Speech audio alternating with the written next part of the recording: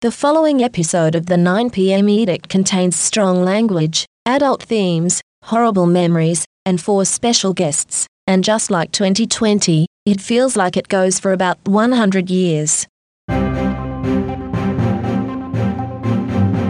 Tuesday, the 29th of December 2020. In this episode, we look back at the horrible year that was 2020. And I've got 4 very special guests to do that with. Mark Humphries. I'm convinced he'll be Prime Minister for a decade. I think he's really worked out how to just be really ordinary in a really effective way. Okay, it gets a lot funnier than that. Yun Liang leads us through the dramas of Australia's relationship with China, and she tells us how knowing the history of Chinese people in Australia is kind of important. Now that I know a little bit more, I realized that it is quite difficult for us to really get a full picture of what's happening without knowing the history of Australia. Journalist Osman Faruqi talks about the politics of policing. But in Australia, what we saw was the greatest amount of power handed to police with the least amount of transparency and scrutiny. And we ponder the year of COVID-19 with Coronacast's Tegan Taylor. I sometimes wonder whether we lose sight of just the hugely destructive scale of the virus globally because we've been so protected from it here. Look, there are some positive things as well. We'll get to them. There's not many, but there are some. This is the 9 p.m. year of brainworms, drama and despair.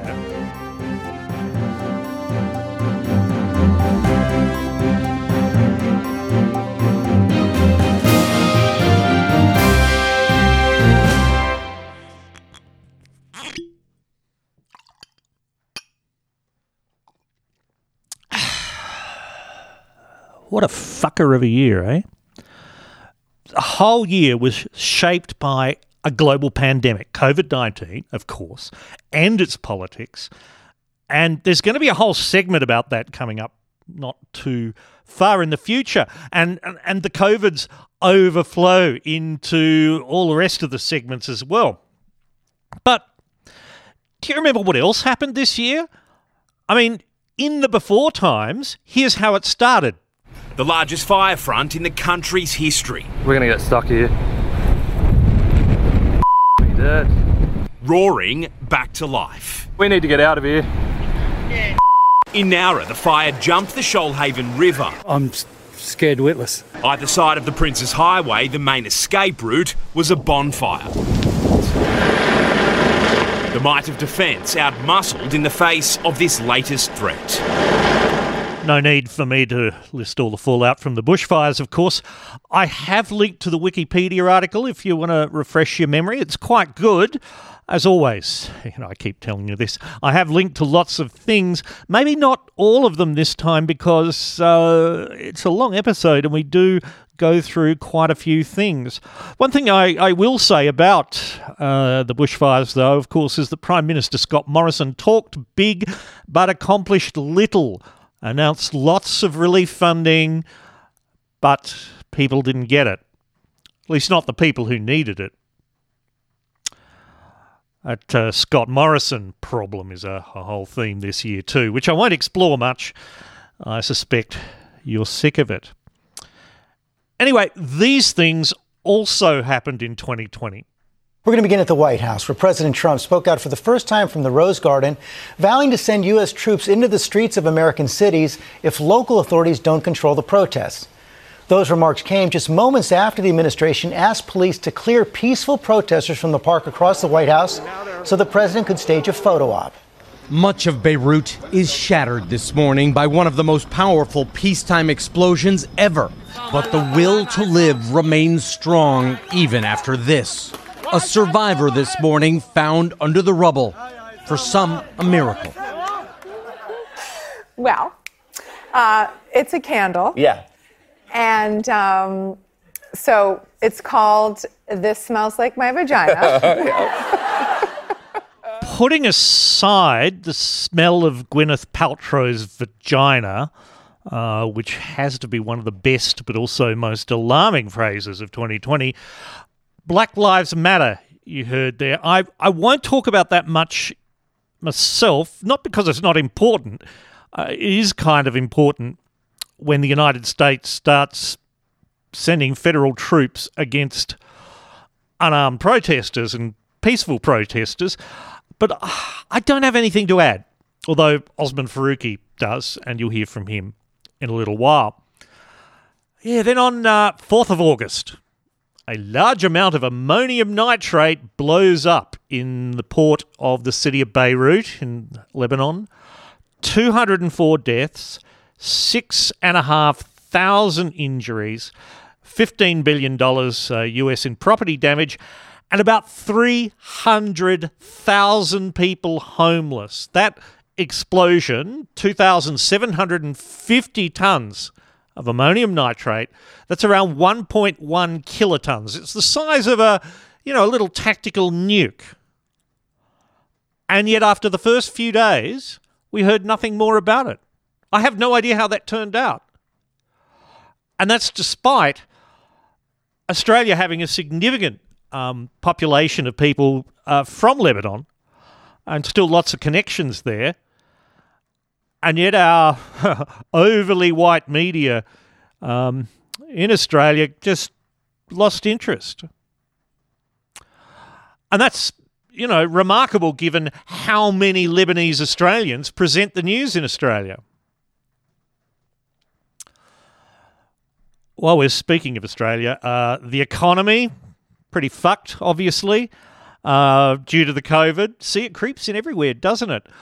We suddenly had these catchily named programs, JobKeeper and Job Seeker and Job Fister and Job Nostril and Job Cunt. We learned during the year that it's actually possible to give everyone enough money to live on. And if you give them enough money to live on, they spend it on things to live on. But of course, on the 1st of January, just a couple of days away, that's all going to be cut by $50 a week. So Happy New Year to anyone really struggling. You're going to struggle a bit more. During the year, we were reminded that in the United States at least, and I suspect it's similar here, the gap between the wealthiest people and the not wealthiest people is wider than it's been in a very long time. In fact, Credit Suisse Global's wealth report a couple of years ago said that in the US, it was worse than the 1929 stock market crash now. In fact, it's worse than France in the 1790s, when this kind of equality triggered, well, a little thing called the French Revolution. And of those rich people lavishly spending money, well, 17,000 of them went to Madame Guillotine. Of course, that's not relevant now, is it? Or is it? In the brave new world of 2020, did any of that matter? And look, possibly it does, because in the United States, they're all going to get $600 stimulus checks. Wow. Although, as someone noted the other day, you can get a guillotine for under $500 Americans. So, and they're not too hard to build yourself, I imagine. Some American friends lately have had numbers in their tweets. I was wondering, what's that about? And I realised it's a countdown. It's the number of days left until Donald Trump is gone out of the White House. Less than a month now. I was wrong about Trump, 2020, of course. 4 more years, I'd been saying. But America did swing against him. The Black Lives Matter protest obviously were important.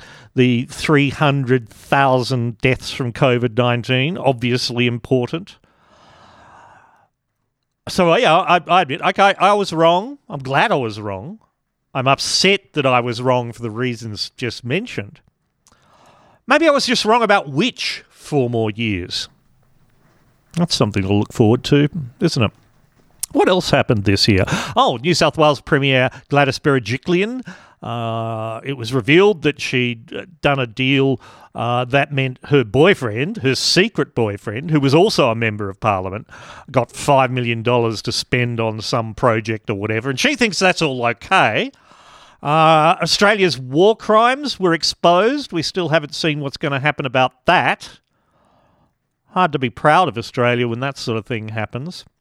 The head of Australia Post happened to buy some expensive watches as bonuses for her executives.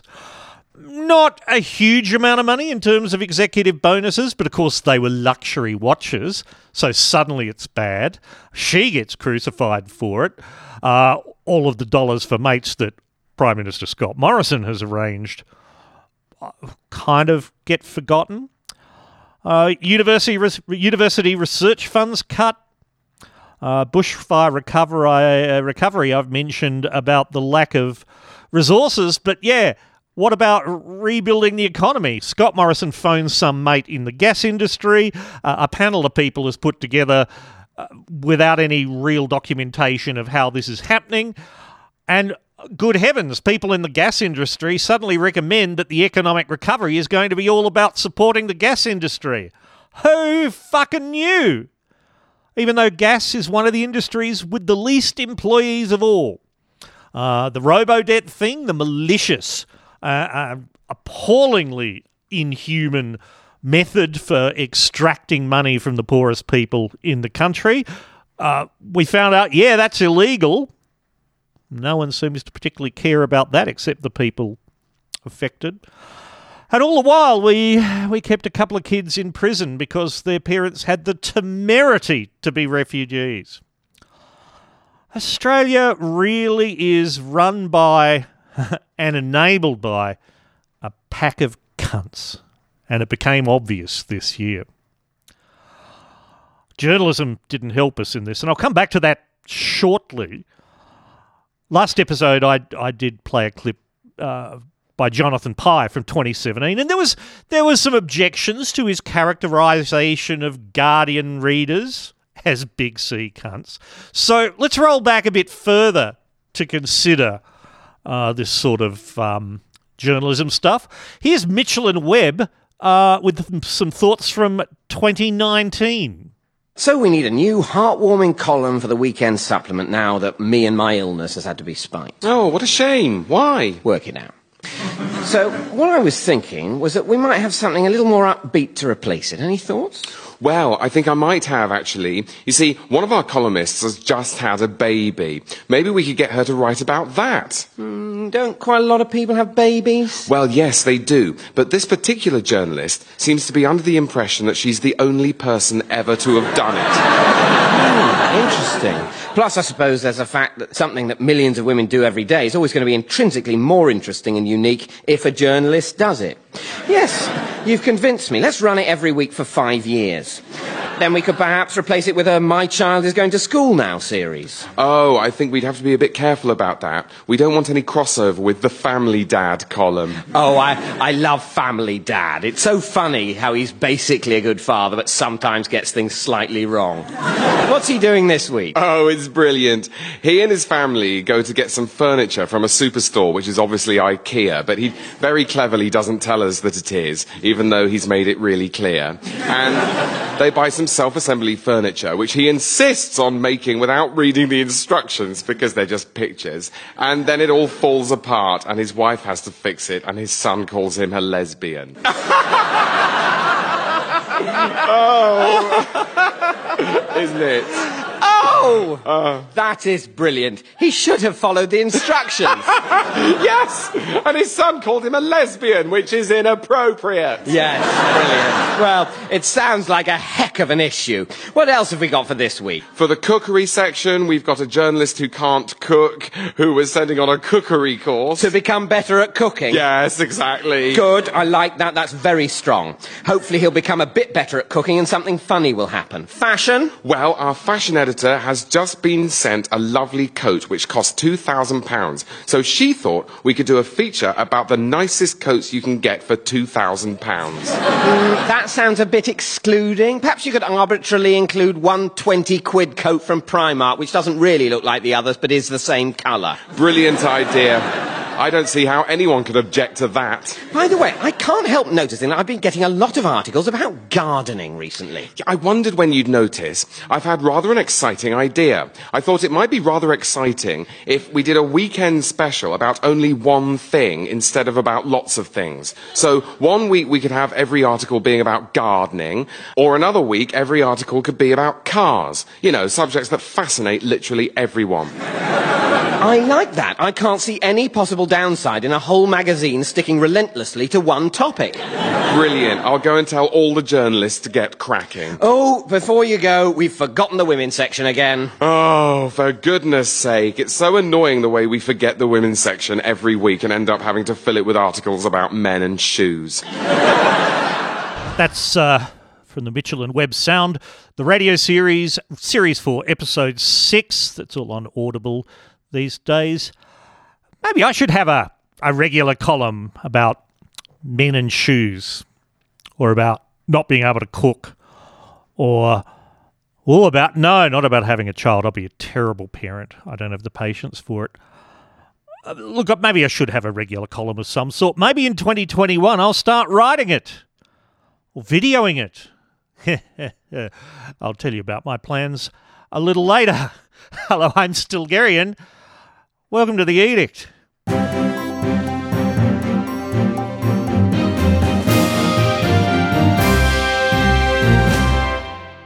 This coronavirus outbreak started as a few cases of pneumonia in workers at a fish market in central China. It then quickly spread elsewhere in Asia, the US, and possibly here in Australia. A travel ban will be placed on all non-residents, non-Australian citizens coming to Australia, and that will be in place from 9 p.m. tomorrow evening. A growing list of Sydney restaurants and cafes are closed for cleaning after contact with people who have tested positive to COVID-19. New South Wales recorded 21 new cases overnight. I'm saddened to have to report that the total number of people who have died because of this global pandemic in Victoria is now 105. That is 13 additional fatalities. This virus, at its level right now, is and will overwhelm each and every one of our schools if we do not take action. This as the U.S. hits a grim milestone, more than 250,000 coronavirus-related deaths. That chilling number expected to climb as hospitalizations reach an all-time high. It's a remarkable moment, months in the making. A New York ICU nurse. I feel great. And doctor. Ready? Yes. Okay, let's do this. Among the first to receive the first U.S. COVID vaccine today at Long Island Jewish Medical Center. Yeah, you know what this segment's going to be about, don't you? This once-in-a-century pandemic, this changed so much about everything, hasn't it? Look, one of my guiding lights through all of this was the ABC's, and still is, the ABC's daily Coronacast. And I wanted, therefore, to talk to one of the presenters, but not Dr. Norman Swan, because he has totally unacceptable views about quokkas. As you know, they're rubbish animals. They're just rubbish animals. But Health and Science reporter Tegan Taylor has taken time to talk to me. Tegan, welcome. Is this the wrong time for me to out myself as a quokka lover as well? Oh! Look, it's a holiday thing. I don't know. Quolls. Tegan, quolls are the way to go. I've yet to meet a marsupial that I don't like, so quolls, quokkas, I love them all. Okay. Well, putting that aside, I don't need to ask, like, what's your year been like? You must be exhausted after talking about the Rona every day. I mean, I thought I was a nerd who really liked science and viruses and stuff like that, but this has tested my limits, I'll tell you that. No, it has been a bonkers year for me personally, but I mean, nothing compared to what people who are actually living through really epic lockdowns and infected by it and stuff are. So really cannot complain. But yes, it's been a busy year professionally. Now, I will say we're recording this a few days before Christmas. So right now we don't know whether the whole Sydney Northern Beaches thing will increase or decrease, or what restrictions you, dear listener, had to put up with over Christmas or not. I'll update that a bit later in the pod. So Tegan, let's zoom way out, really wide view. How would you summarise what someone on a reality TV show would call our journey through the COVID times? Australia's journey. Australia's journey. Yeah, I think... A Rona ride. How's that? I love it. That's what the movie will be called. I think that Australians from the very beginning have been really eager to band together and sort of work together to do the right thing. But I think the reality of what that actually meant, none of us really understood at the beginning. So I think back to March, April, and it was all like, yeah, stop the spread and stay home and save lives. And we were all kind of energized to stay at home. And then as the years went on, the reality of what it really takes to outwit a virus which has had millions of years of evolution to survive in this very sort of situation has really started to come home. And the other thing that I have to say about the Australian journey is that we've had it so good because we were so tough on it from the very beginning. But I sometimes wonder whether we lose sight of just the hugely destructive scale of the virus globally because we've been so protected from it here. I mean, I've mentioned on the pod before, a very good mate of mine now works in Washington, D.C. His landlady is a black woman of a certain age and a former midwife. So she's seen a lot in her life, obviously. She has lost 3 relatives in her extended family and had to fight to get one of them recorded as the Rona. They were just going to put it down as respiratory failure. And the numbers, I mean, it's hard to get your head around, right? And I'm just sort of riffing here. Australians tend to forget that the rest of the world has a much harder time with almost anything than we do. Yeah, I think one of the things that's really baked into Australian culture, and I'll go so far as to say I think New Zealand as well, is quarantine and border security from a biological point of view, where it's very much something that we're used to, is that we don't bring in plants and animals from that aren't native to here because we know what kind of ecological destruction that they can have. And I think that it's been a relatively easy jump for us to go from that kind of border quarantine around things that aren't human to a human disease like coronavirus, whereas perhaps overseas it was a harder sell politically, and also just a harder job. Like when you're girt by sea, it's relatively easy to keep viruses out because you've got a border no matter which way you try to come into the country, whereas it's almost impossible for a European country to have a similar kind of level of border security. You mentioned politics there. I mean, I've been frustrated by the health response, by the science getting politicised, without naming names that we have named on this podcast before, because I'll protect you from this, Tegan, because you work for the ABC. We've had economists and journalists at some other outlets essentially saying, let's have a few people die for the economy. We've had lots of name-calling between, Victoria and New South Wales and Queensland a bit, and of course it becoming party politicised. I'm guessing that's frustrated you as much as it's frustrated me, which is a lot. I think there's always going to be ideological divides around how much of a public health response or any kind of response is proportionate to the other costs that you incur. And there's no doubt that putting a country into lockdown, or the really tough lockdowns that we've seen in parts of Australia, have had a cost. And someone has to make a decision that cost is worth it because of the payoff that you have, which is sort of protecting people and all that sort of thing. But early on, I mean, I don't envy anyone those decisions, and I totally think that decisions should be completely based in science and that politics shouldn't come into scientific decision making. But I think that even if you have all of the evidence in front of you, it's a tough choice to make to put mental health is always going to suffer when people are isolated from each other. There's economic costs, which we didn't know at the time were going to have a payoff in terms of being able to reopen again. And so everyone went into 2020 not knowing everything that we needed to know about this new virus that, I think the WHO was notified on the 31st of December last year. So this really has been like a 2020 moment, right? No one knew who this enemy was or what it did or didn't need to be fought. And so you're never really able to make those decisions with a completely full set of information in front of you. And so then you have to basically make a decision and back yourself on it. And to Australia's credit, I think for all of the, state border sniping and different bits and pieces that have happened here, on the whole, I think we've had a relatively united idea of what we're prepared to do to stop the spread of the virus, whereas I see overseas those divides are much bigger.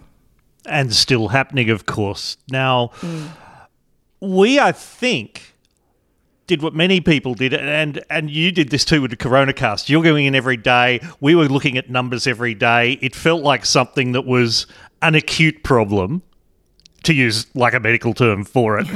And it seemed to take us a while to go, wait, no, this is a long haul.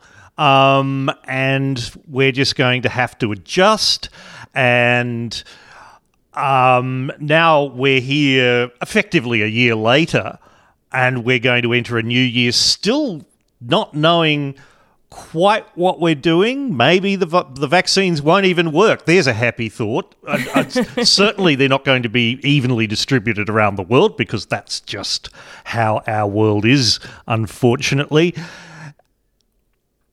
How did that shape for you? Because I know you talked about it in episode 200 of CoronaCast, that again, as I just said, you thought, will this podcast be done in a few weeks? Yeah, people sort of like to say to each other, it's a marathon, not a sprint, but no one actually knows how long the marathon is. How long is this particular marathon that we're running? Is it a 6-month marathon? Is it a 12-month marathon? Is it a 5-year marathon? Please, God, no.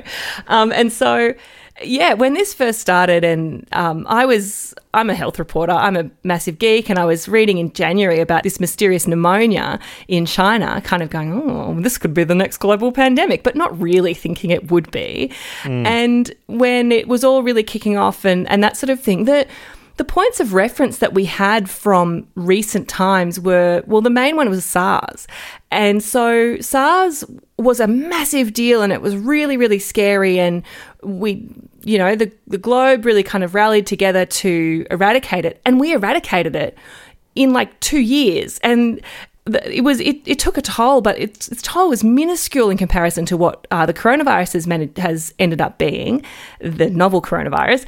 And before that, the sorts of pandemics that we're looking back to are the 1918 flu pandemic, when we didn't really know that viruses were even a thing. And so there was no really good analogue for what we were going into. And so truly, I did think it was going to be a bit of a fizzer, and I'm pretty bummed that it wasn't, to be honest. It's been a... Yes. It sucks. There's only so much the geek effect can go, hey, this is really interesting. Let's see how we can cope with the pandemic. Yeah, when you've got this number of people dying and the global toll that we're seeing, it's horrible. And yeah, I don't think any of us truly, maybe we hoped that it would be a short-term thing. And in retrospect, hopefully we'll look back and realise that it was. But yeah, like I say, no one knew. Well, maybe some of the really smart epidemiologists did, and they just weren't mean enough to say it at the time. But yeah, no one really knew what we were going into at the beginning of this year. And now that we're nearly at the end of 2020, how do you feel about going into 2021? Look, I'm an eternal optimist, so I am so inspired by the pace of science this year when it's come to understanding this virus, for starters, and then developing tools to fight it. And I don't just mean vaccines, but vaccines are the big one, right? And the fact that we're coming out of this year with several really strong vaccine candidates that are using technologies that haven't been used before, and then some of them are using old technologies as well that are tried and true. And for all of the international hoo-ha, there's been a lot of collaboration and a lot of negotiation and planning put in place, and all the logistics that need to be there to vaccinate people at the scale that we want to do it, and all of the other treatments that have been investigated, and some of them have proved effective and some of them haven't throughout this year. At least in terms of SARS-CoV-2, we're going into 2021 so much better equipped than we went into 2020. Bless past us, they didn't know what they were getting in for. I think some of our biggest challenges next year are going to be logistical and human-based rather than biological. Well, I think that's about as optimistic as we can possibly get, given the topic. Tegan Taylor, thank you so much. Happy New Year. Best to you and yours. Thank you so much, and thank you to all your listeners.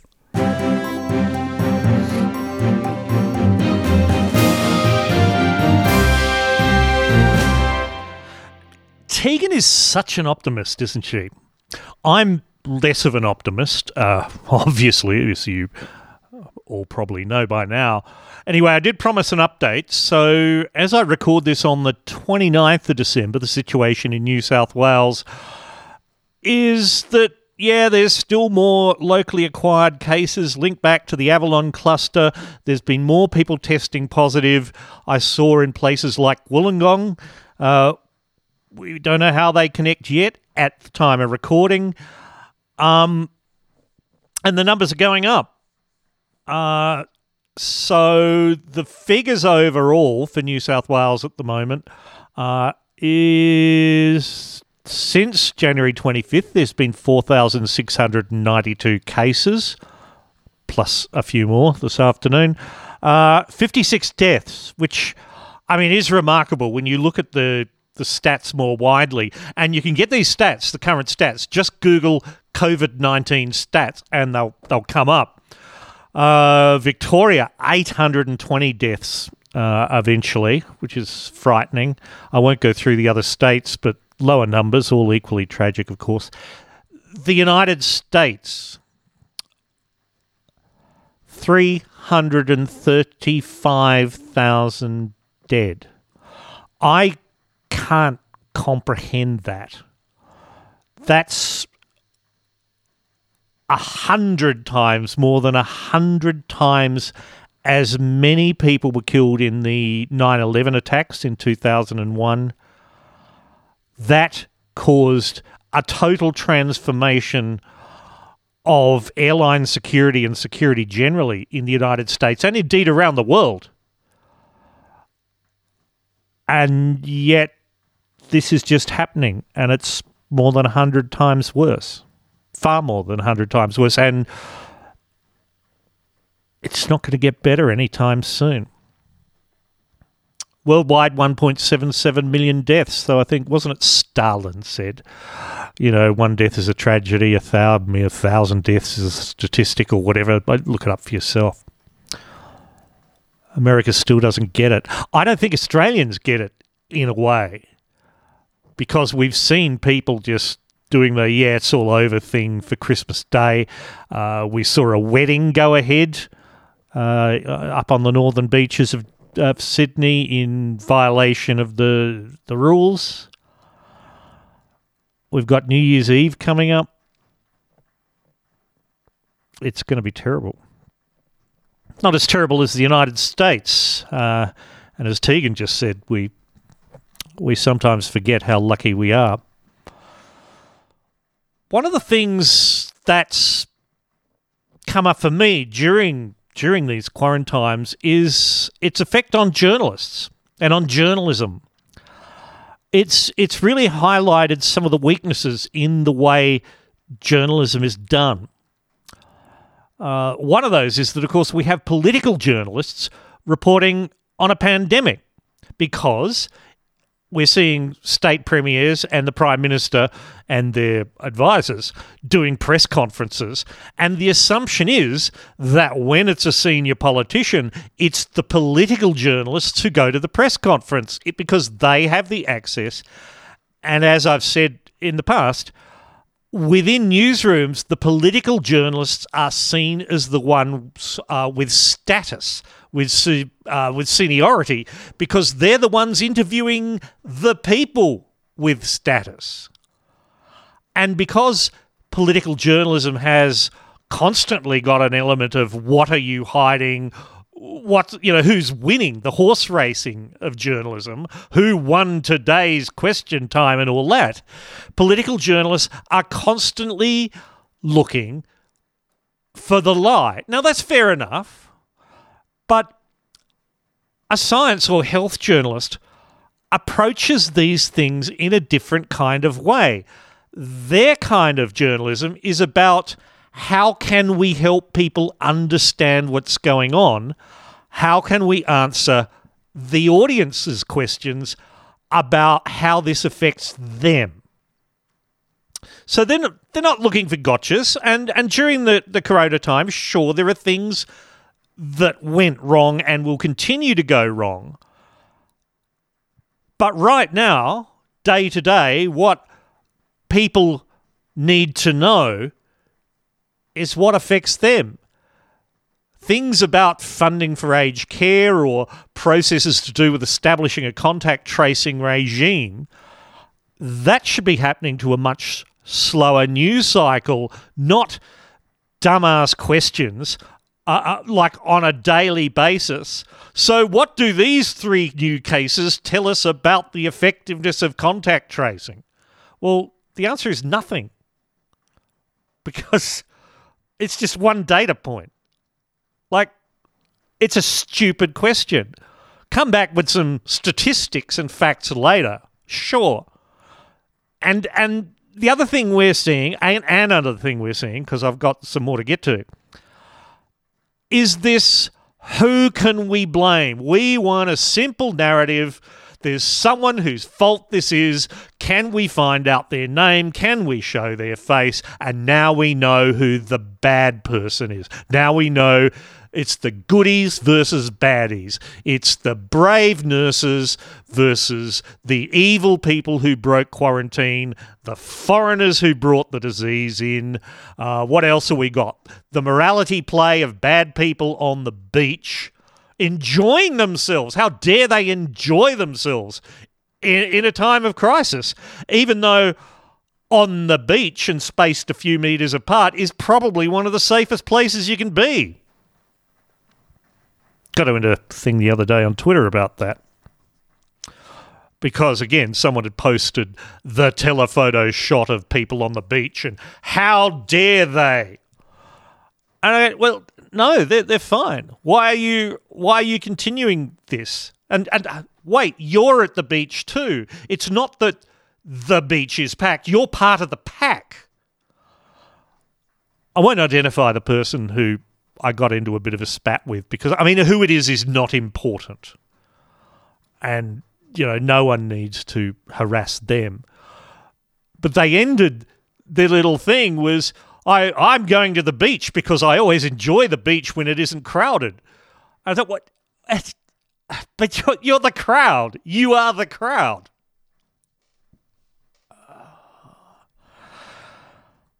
The other thing I want to mention about it is that we've been seeing daily press conferences, certainly from Dan Andrews, the Premier of Victoria, and daily or near daily ones from New South Wales, Gladys Berejiklian, and you know, when it's been relevant in the other states as well, really quite frequently. And they're all being broadcast live,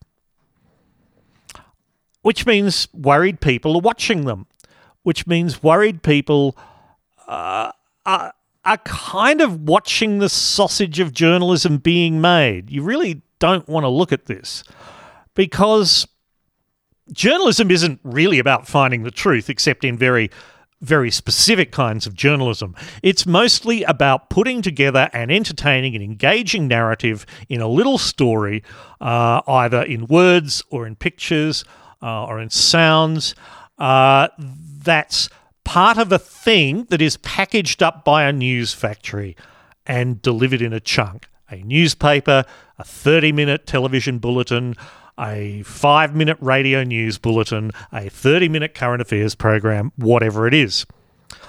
So the narrative has to fit within that. And like any good story, a narrative needs characters. It needs goodies. It needs baddies. And that's the frustrating part, because if you watch a press conference in its bloody raw state, you see the journalists trying to manufacture the individual components of that narrative. So when they say, again, what does this tell us about the contact tracing, they're looking to see whether that will deliver a new answer or maybe the answer they have before. But either way, they want a quote. They want the picture of the Premier looking frustrated. They want the scientists saying there's been a miracle breakthrough. They want to identify who the bad person was to create that narrative, which is why the journalists are all competing, often getting quite worked up to get that thing, and why they're often going, how can you be sure that this is correct? Well, and then they get the answer they want. We know this person is the initial patient because we've done testing and it turns out they went to the same bar or whatever. The thing is, though, the news factories haven't really adapted to all of this being available. They haven't adapted to the entire audience being able to watch it live, watching the sausage machine mince through the words. I'm confusing metaphors here. And so people are getting fragments of it. They're seeing, health people saying constantly they don't know. Politicians lie. I don't know. It's all very, very disappointing. But my own thoughts on the COVID finally, this is going to get worse, a lot worse before it gets better. I don't think Australia has really seen the last of it. In 1918, we thought we'd done it, yes. And then in 1919, it came back worse. And I think the comparison from 2020 into 2021 is going to be the same. Aren't I a happy little possum?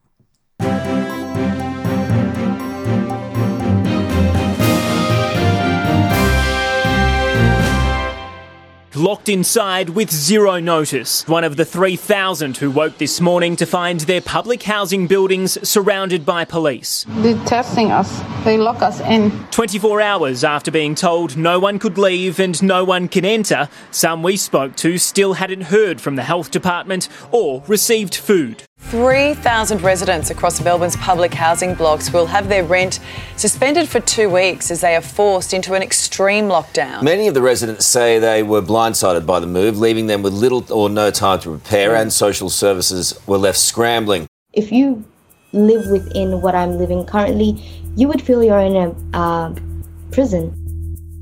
I do believe that this planning of this was horribly done. We were ambushed, to be honest.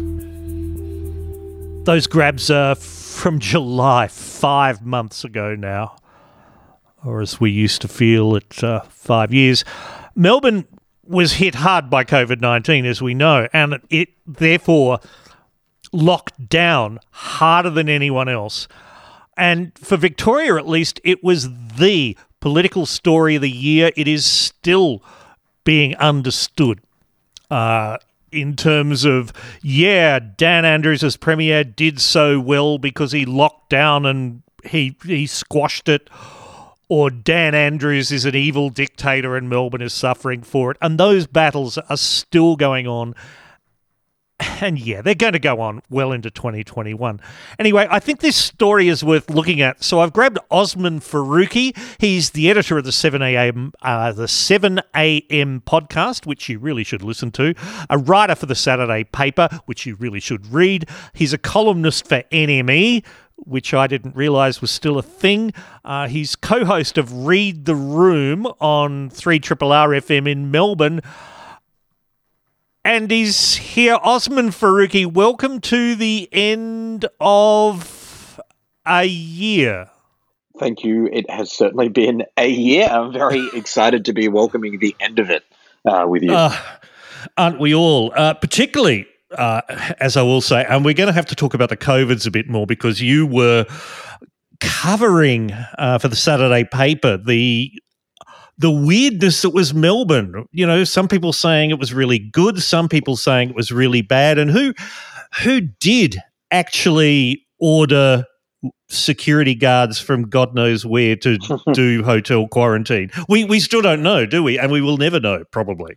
Yeah, that's right. I mean, it was a very strange time for me personally. I only moved to Melbourne the end of January from Sydney. So it was kind of finding my feet and ended up being, in deep lockdown for most of the year. And as a journalist living and working in the city, it was the biggest story of the year was the lockdown itself, the way the virus was spreading, the different responses the government had, whether they were good, whether they were bad, which bits were good and bad, and found myself kind of thrust into the middle of all that. And I wonder whether you brought up the question of like security guard. What wasn't one that exercised me that much, and I've kind of thought back and looked at why some of my reporting touched on ideas that were quite different to what a lot of other Victorian state reporters are doing. And I wonder whether it was because of the fact that I was kind of new to the city and wasn't trying to find the story that everyone had decided was the story that needed to run in the nightly news. I just kind of had my own areas of interest that I wanted to pursue. And it seemed like people found that kind of useful. So it was an interesting way to spend the year. Well, it was, and I will say the Saturday paper is very good at taking different angles and longer stories simply because it is a weekly operation. And you have a really cool editor there, can I say? Oh, no, she's great. She's also my housemate, big fan of Madison. And yeah, like you're right. I think having the time and the space and the support of the publication to do deep dives and to not be pressured into, trying to turn something around in a couple of hours really helped us unpack these things. So, I mean, I could talk about my work being great forever, but I'm sure there's more interesting things to dig into. Well, there are, but one of them does come back to your work. Sorry, but I mean, that is kind of why we're talking to you today. Totally. Your piece from August, Policing as Part of the National Psyche, in a year where across the US and then around the world, the whole Black Lives Matter protests kicked off, pointing out, obviously, the appalling policing in the United States, the institutional racism. We probably don't need to go on about that, like what it is. People know what that's about. And yet in Australia, it was all, that man wasn't wearing a mask, lock him up. And as we record this in Sydney just before Christmas, the same thing is happening again. And the news out of Sydney, what's today? I better say we're recording this on the 22nd of December at Bondi Junction. There were queues of people in cars waiting up to 6 hours to get their COVID-19 tests. So some of them were on their phones. So New South Wales Police, may all the gods bless them, they were going around and pinging them for using a phone in their car. Extraordinary story. It's read the room, guys. You don't need to hit your quotas at this particular time when the government is trying to encourage testing. I will say that since that was reported, the commissioner or whoever has gone, no, that's not going to happen. But what mentality is it there in the first place? And I guess, leading into your story, this is part of Australia, isn't it? Call the cops.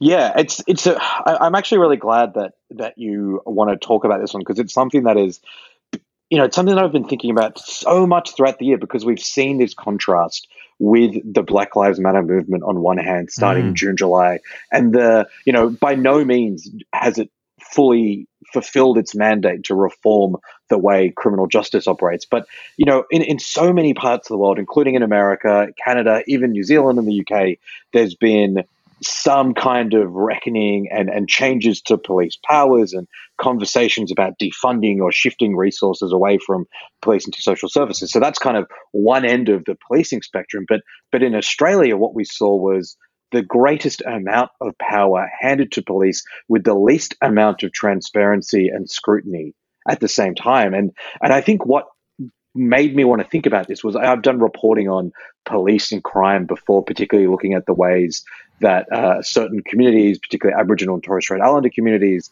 migrant communities, people who live in the poorer parts of the country, and particularly in big cities, tend to feel the brunt of policing more than other people, right?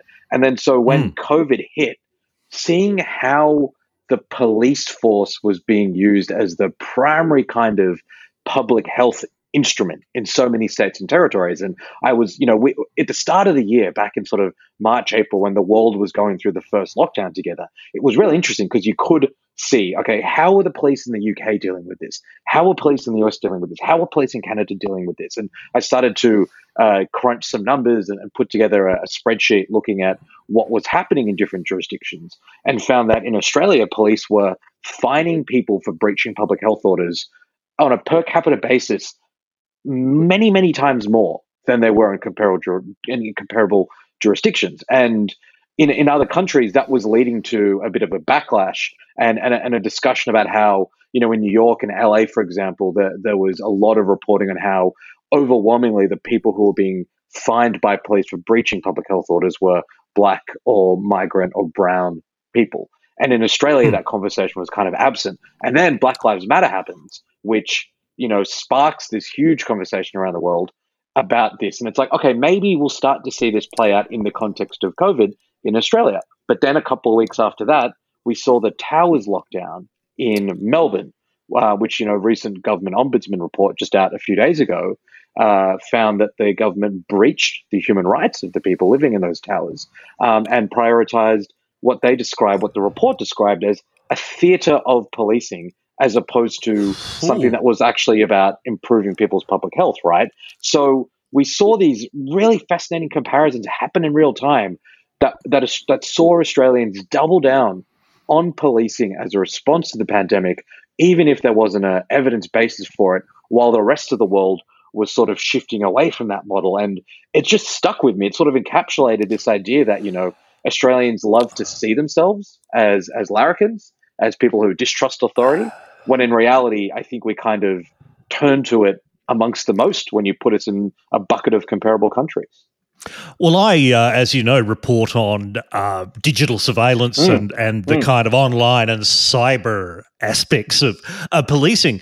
And we see a similar sort of thing coming through in the media discussion of what those laws are. So anything that's about digital surveillance is framed absolutely in fighting the terrorists, fighting the pedophiles and the international drug trade. And that's a fine thing to do, right? I think no one's not in favour of that. Yes, totally. But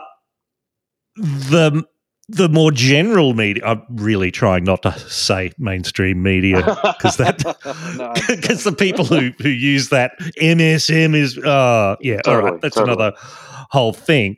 But the broad political discussion never digs down into it and discovers, hey, this in theory could be used for someone just getting into a brawl at a pub, right? Or graffiti in Queensland, graffitiing a public building can have up to a 3-year jail sentence. So I mean, you're spot on, and you would know this from the tech side of things. Like all of these laws, and when you cast your mind back to September 11, when the aftermath of that saw these huge increases in police powers really authorized at state and federal levels. The argument then was, we need to stop terrorism, which no one disagrees with, right? No one is saying, I oppose these laws because I want there to be more terrorism or I want there to be more crime. In the context of COVID, no one is saying, or certainly I'm not arguing, I haven't been arguing that I want the virus to spread. It's more that laws always... You're not an economist, right? Yeah, totally. or a columnist at The Australian, but but it's not... It's the consequences of that, and it's like, are the laws introduced under the guise of fighting child porn and terrorism only used in those contexts? Of course not. They're used in so many other ways as well, in a lot of troubling ways. And when it comes to COVID, the thing that made me the most, interested and keen to highlight this was, if the laws introduced, the public health orders introduced, were about stopping the spread of the virus and keeping the community safe, why was there a hugely disproportionate police impact in the areas that had the least amounts of virus? What we saw in the first wave of the lockdown in New South Wales, one of the stories I wrote at the time, was that there were towns that have high Aboriginal populations, towns with 30 to 40% Aboriginal populations that had zero COVID cases, that had some of the highest per capita fines of public health order breaches. So even though the law had this ostensible purpose, it was being used by police in the same way they use a lot of their powers, which is to target vulnerable communities. And I think, I feel like you make these similar points when it comes to these powers. The AFP legislation that was introduced a few weeks ago, Peter Dutton says it's about stopping, child sex abuse. But the powers aren't about child sex abuse. They're about potentially spying on all kinds of activities that Australians might be up to. Absolutely. And as I've always said, well, if it's just about those things, write that into the law. Absolutely. Right. Totally. Why doesn't it say that? Which leads us to the depressing subject of the Christchurch massacre, which again is something you've written about. And again, it's something that Australia, as the nation that produced this guy, he's a pretty messed up guy. I have read much of the New Zealand Royal Commission into this. All of what happened to him that made him what he was happened in Australia. And yet our leaders have been remarkably silent.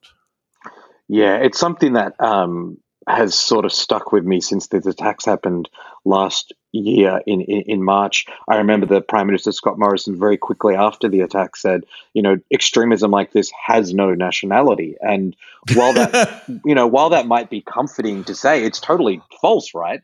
And, there was reporting done at the time, really fantastic reporting, particularly by a couple of great investigative journalists at the ABC, Alex Mann and Kevin Ewan, that looked into the online persona of the terrorist and the way he was radicalized online, the kind of media he consumed, the organizations that were very Australian that he was a part of or supporting.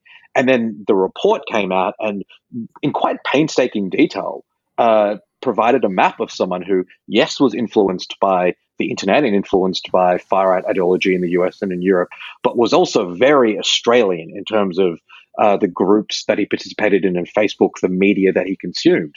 And I just don't think, I think you're spot on. It's not something that our political leaders have wanted to reckon with. And I kind of understand why. One, it's just like a big, difficult thing to reckon with. But also, if you run a government where your Home Affairs Minister says it's a mistake to have let in Muslim migrants from Lebanon in the 70s and 80s, how do you draw a line between the kinds of rhetoric that your side of politics has embraced and the fact that there are people who agree with similar views but then take that to a violent end? Like, I think it's not something that I think this current government or the conservative side of politics and media more generally can, with a straight face, say they want to combat, And that's a bit of a heavy thought, but I think it is part of the challenge in this. I will say to anyone who really wants to get their head around what the challenge is there, the New Zealand Royal Commission report, and as always, there's links in the podcast website, there's 77 pages on just this guy and how he got to where he is in vast detail. It is both fascinating and horrifying. And to perhaps wrap up on that point, what annoys me is having followed what our security intelligence agencies do for a number of years. They have been saying for years, the FBI in the US has been saying for years, the agencies in Britain for years, that far-right politics, nationalist politics, and the potential for terrorism is right up there at the top of the things that they're worried about, and yet they're not getting the political directive to do anything about it. Yeah, absolutely. I mean, ASIO in its threat assessment reports lately has been saying that the Christchurch massacre is not the peak, it's not the end of far-right extremism. It's likely to inspire more, which suggests that there needs to be a very serious political conversation about how we combat that. And yeah, like, you're totally right. I share your sort of dismay that that's not happening in those circles. This conversation has, of course, been very depressing so far. He says, I was just thinking that. I'm so sorry that this is, but hey, it's 2020, right? No, we can't avoid that's this 2020. Yeah. That's what it's about. Were there actually any bright spots this year? Look, I've gone through so many different phases, right? And I'm sure so many people have, and some of the the way that the year's played out, being profoundly depressed and like lonely when you're stuck at home, to also realizing that, actually it's been a great way to connect to people that I otherwise wouldn't have, in terms of doing Zoom calls and phone calls and getting to know my neighbors a little bit.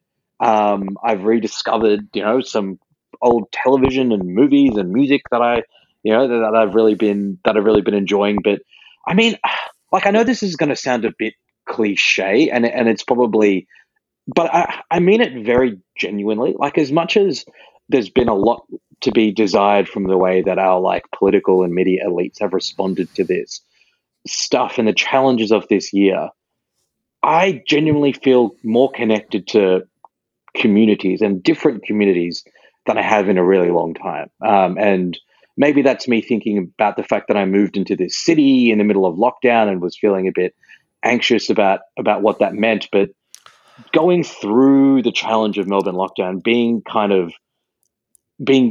going through that with everyone else, you feel a little bit bonded, and it's making me kind of excited for, fingers crossed, when society turns back to some kind of normality, that we're all going to be able to enjoy the good times rather than just stress and discuss the bad times. I'm kind of thinking about, if you and I were having this chat this time in 2021, how much different it might be, just because we've gone through some really tough things, and there's such a desire to appreciate even the small things in life that are good. And I think myself and a lot of people around me want to make the most of that next year. Sorry, that might sound a little bit too earnest or a little bit too cheesy, but it's just something that's been playing on me as we get closer to the actual end of the year. That's a fantastically honest and really quite positive point to end on, and I think you're right. Osman Faruqi, thanks so much. Happy season, although Christmas has just happened. Happy New Year, and best for you and yours. Still, thanks so much for having me on. It was a pleasure to chat, and have an absolutely fantastic New Year's, and hopefully we will do this again in 2021. I mean, that would be ideal, right? To be able to do it, at least, whether we do it or not. Thanks, Oz. Yeah, thanks, mate. See ya.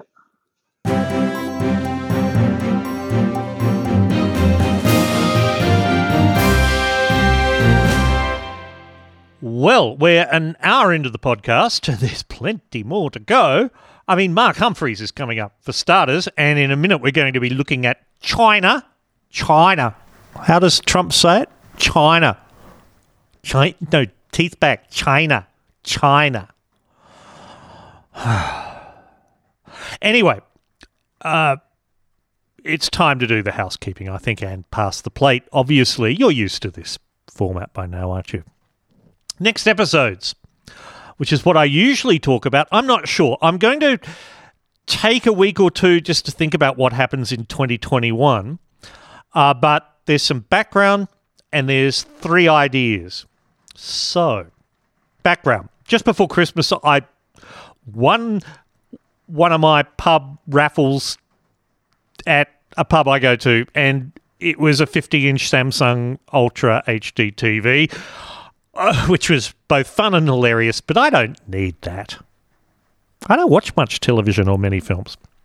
So, there's a mate who does, so he bought it from me, and then I used the money to buy a Rodecaster Pro and a few bits and pieces. Now, those of you who know podcasting technology and audio technology know that Australian-made device by Rode Microphones in Silverwater in Sydney, fucking nice piece of kit, and it will have, without going into the details, lots of benefits for me doing live streams and live recordings, and also should I add video to the mix.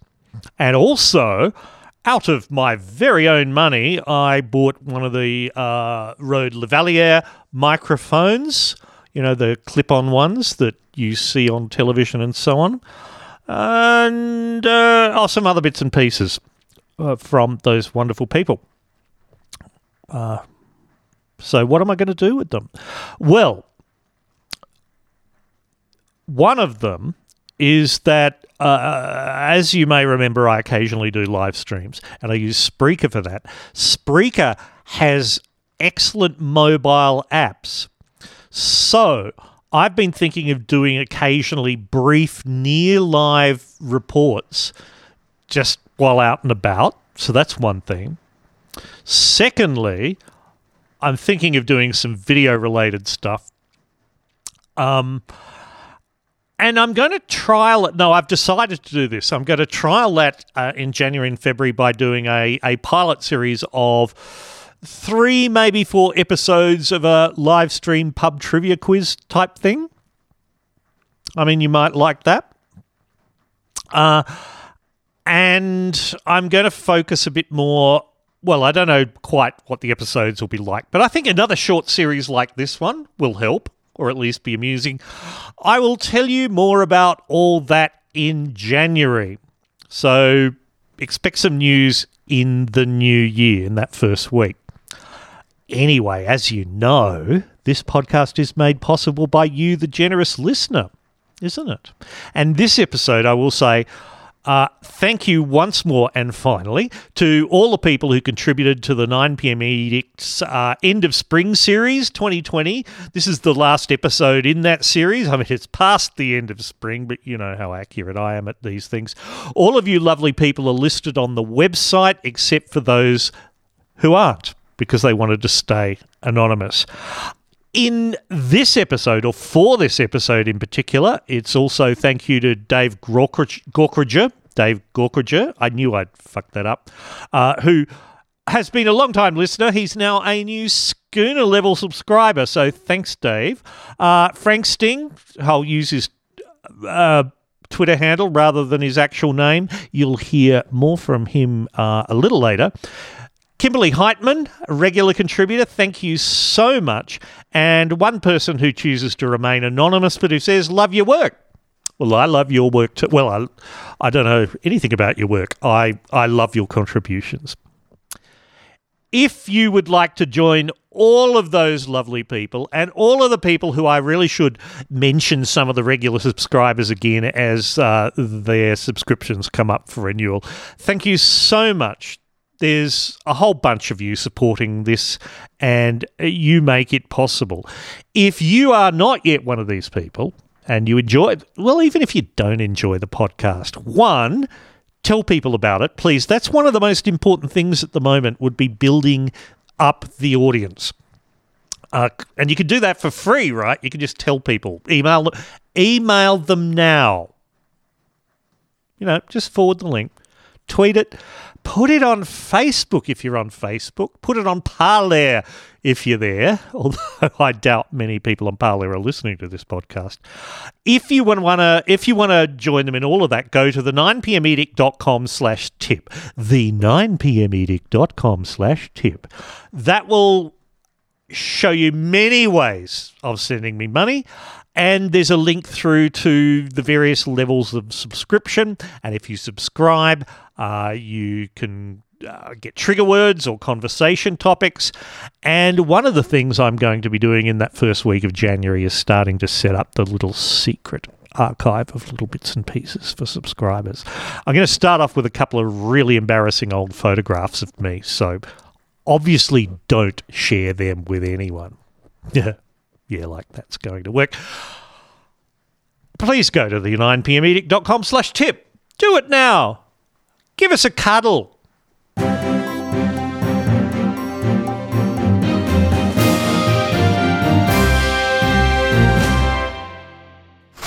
The Prime Minister wants an international inquiry into how a disease infected the world. Our purpose here is just pretty simple.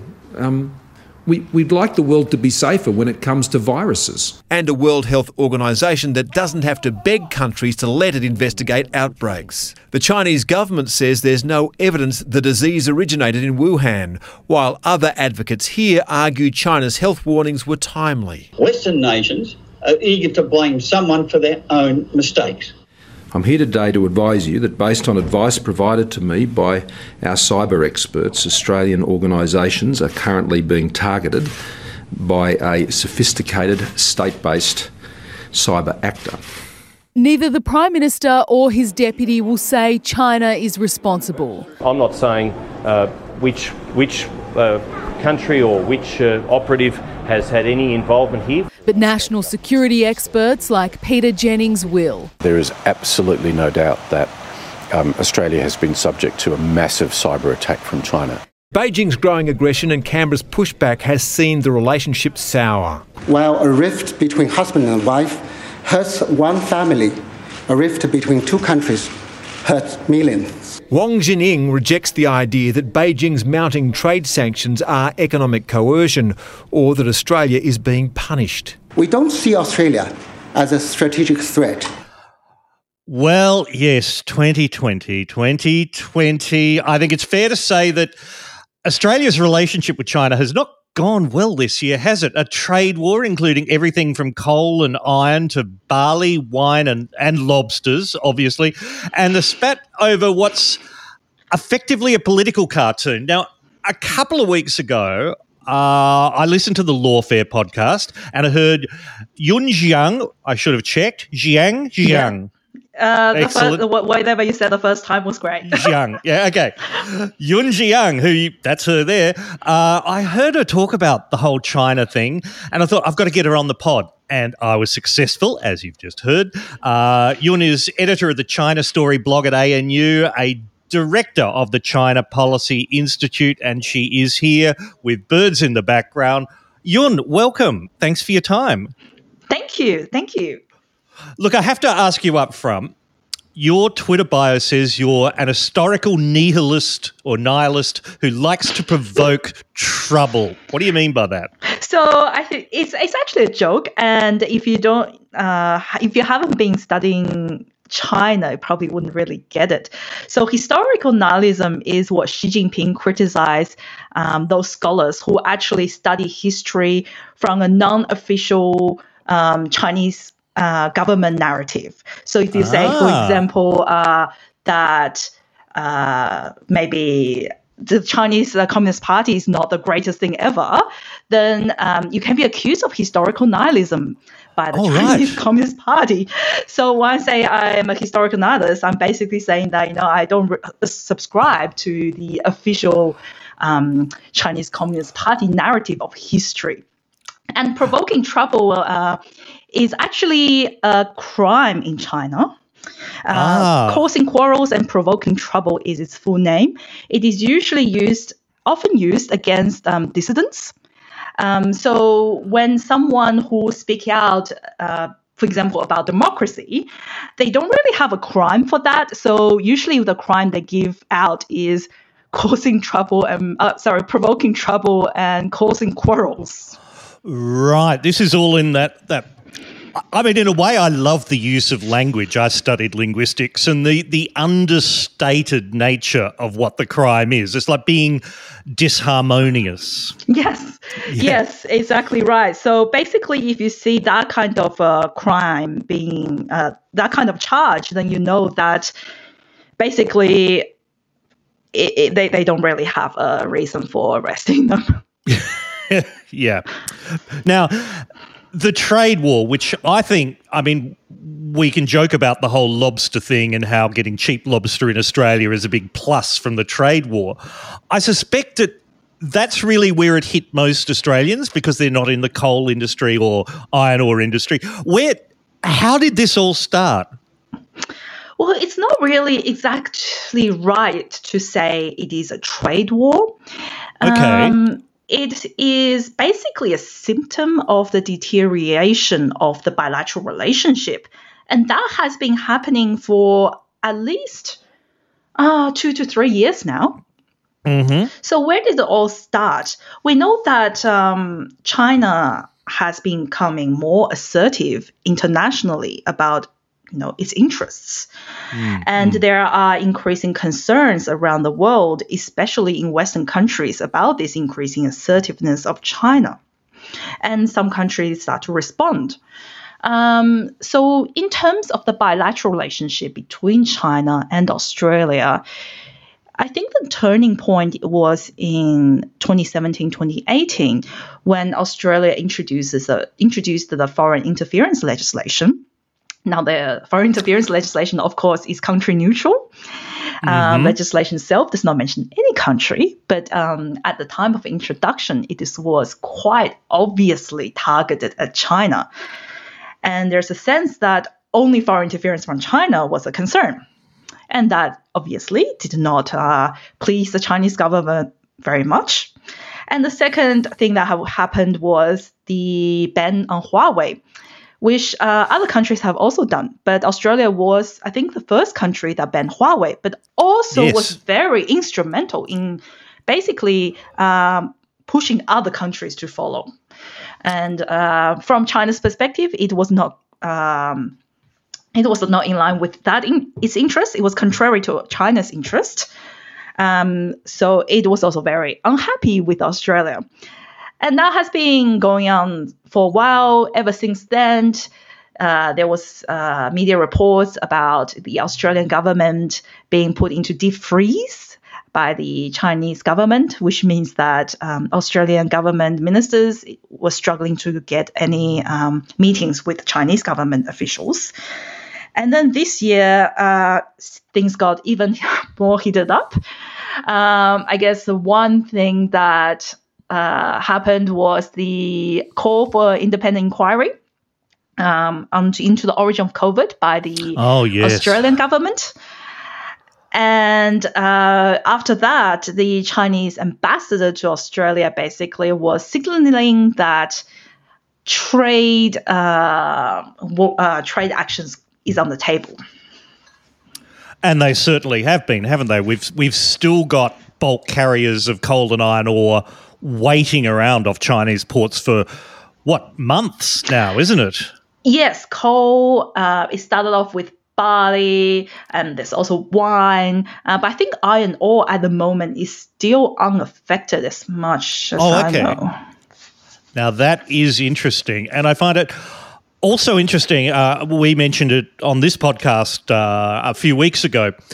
Wine in particular, that's been picked up by both the Trump administration and Taiwan as a thing. And I saw that the Taiwan foreign ministry tweeted that we should buy Australian wine because it's #freedom wine. I mean, that is such a troll against China.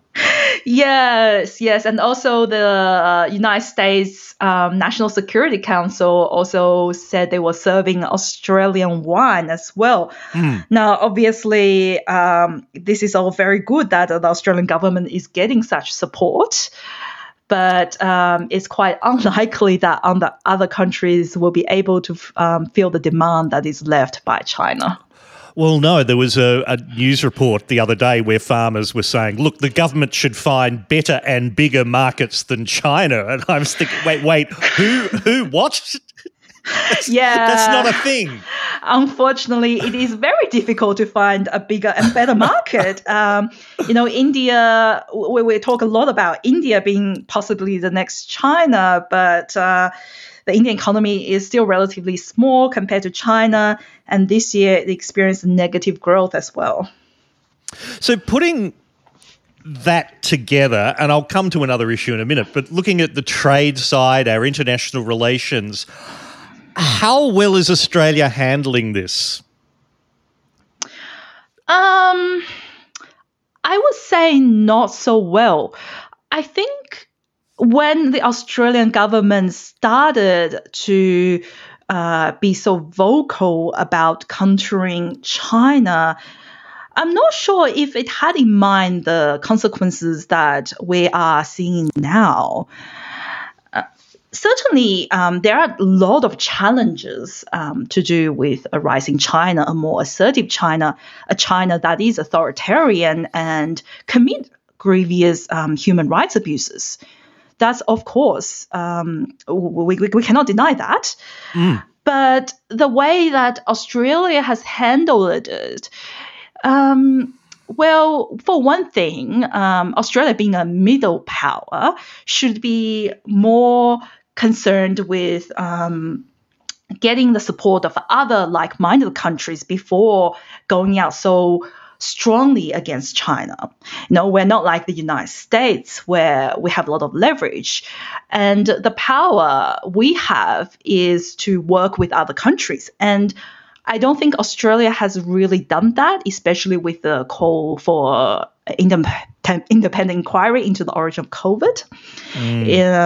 We basically made a very big announcement about, weapon inspector powers, and other countries didn't really say anything. So that's one thing. And the other thing is, other countries have also passed legislations like countering foreign interference, and those issues are very important in Australia domestically. National security is, of course, very important.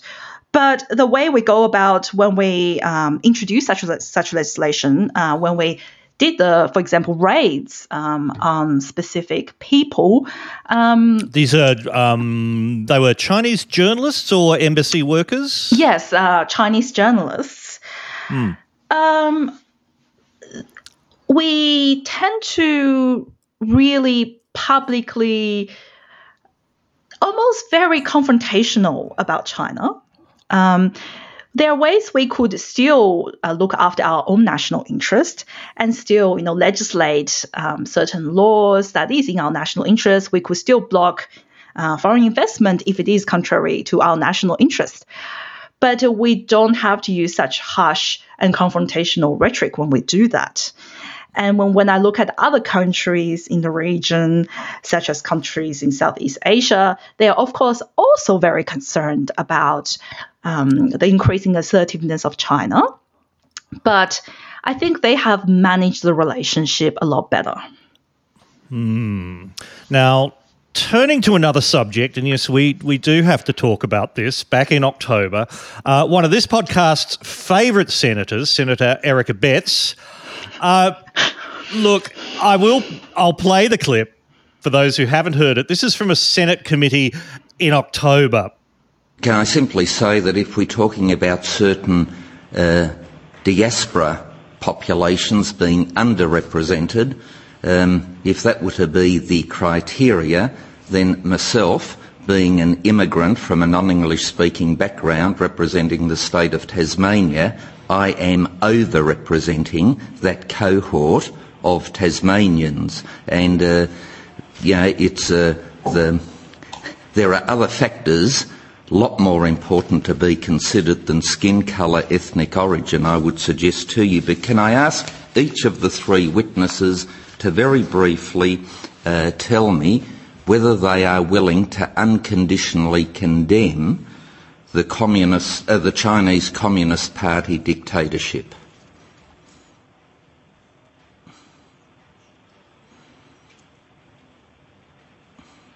Not a difficult question. Would you, Ms. Jung, would you start, and then we'll go to Mr. Chu and then Ms. Chow?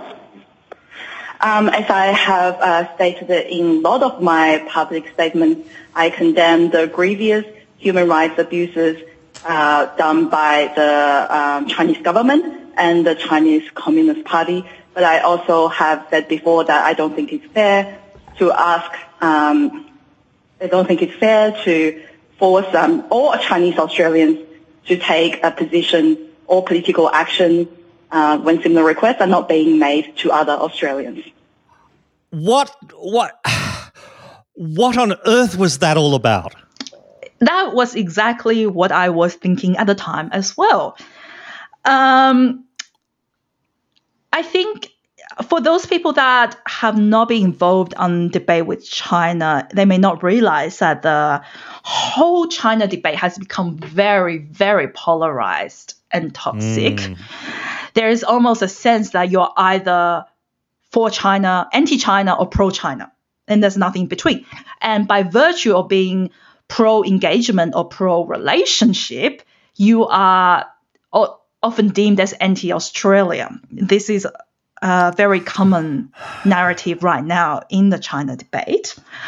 And I guess, I mean, I am not a mind reader of Senator Abetz. I don't really know what got into him. Yes, let's not go into the mind of Eric Abetz. That sounds a terrible place to be. But I guess from a lot of people's perspectives, unless you publicly denounce the Chinese Communist Party, then there should be questions and suspicions about you. And that's a very hard place as well for people from, Chinese Australians, because, the three of us, there were three people there. Yes. We were invited to be on a public hearing to talk about issues affecting diaspora. Now, we made submissions on different sorts of issues. Nothing to do with Chinese Communist Party, essentially. But somehow we were all asked about our views of the Chinese Communist Party. Now, you may say, okay, well, that's a reasonable question. But that question was never asked of anyone else. Only the three of us. And really the only thing common was that we are all of Chinese Australian background. One was born in Hong Kong, I was born in mainland China, and one was born in Australia.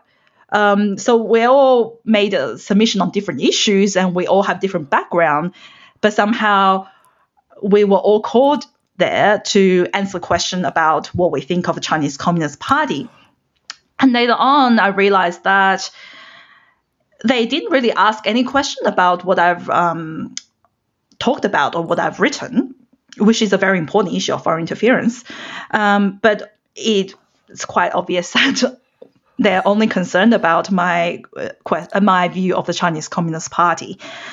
I think it was a political stunt. And I was unfortunately involved in that. I am not a political person myself.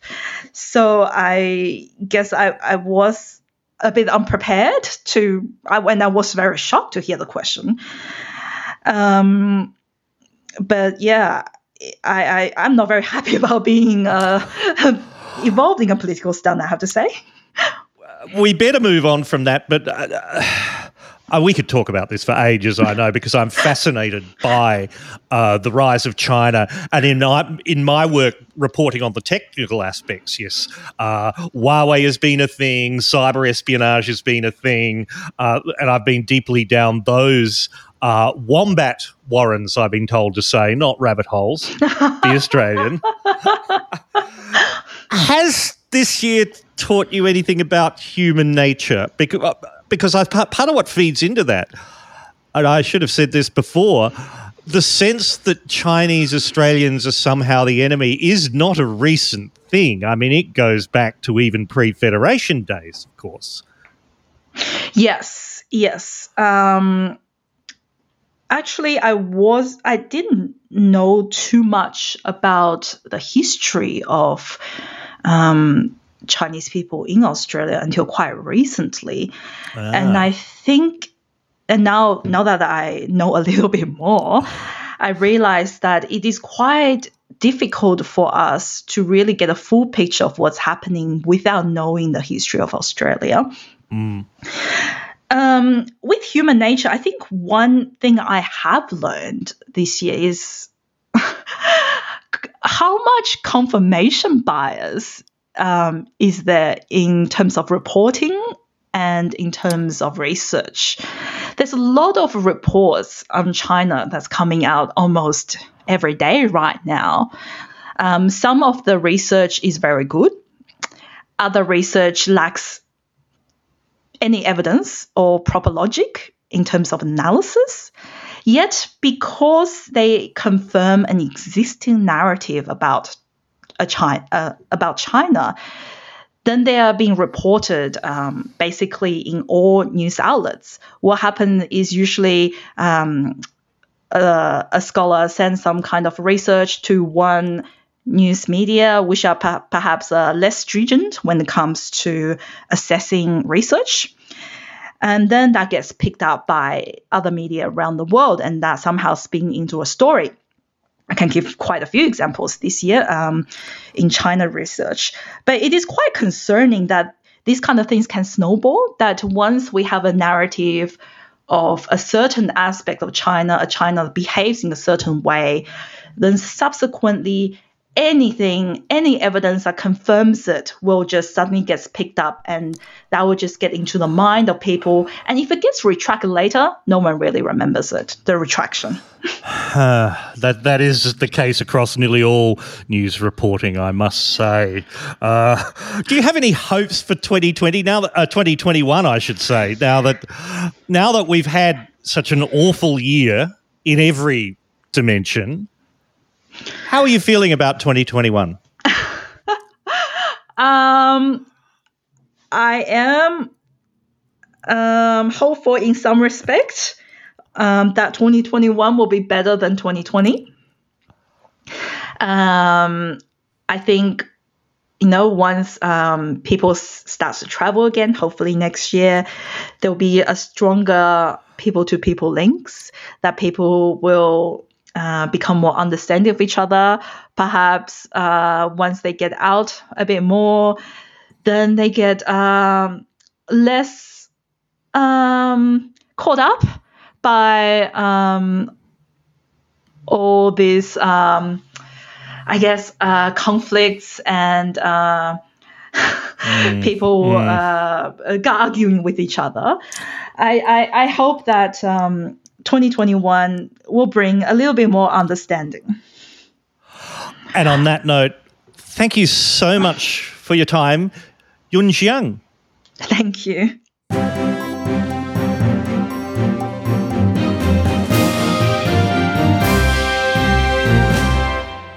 Should you want to relive the full experience of Senator Eric Abetz harassing 3 Australian Chinese people who'd come to give evidence to the Senate hearing, I've put the audio clip and the Hansard transcript on the website. And also to follow up Yun's comments, today, as we record it, 29th of December, there was a further news story. This is from The Guardian. Australia is pushing to ensure this global inquiry it helped to trigger into the early handling of COVID-19 doesn't pull any punches. It's a move that has the potential to risk further recriminations from China. There's scepticism among several government backbenchers, like Senator Eric Abetz, I assume, that the inquiry will fully address the Chinese authorities' early missteps and reporting delays. Australia is using its final months on a top World Health Organization board to press for the investigation to remain robust and independent. The Health Department was asked whether Australia was satisfied with China's level of cooperation.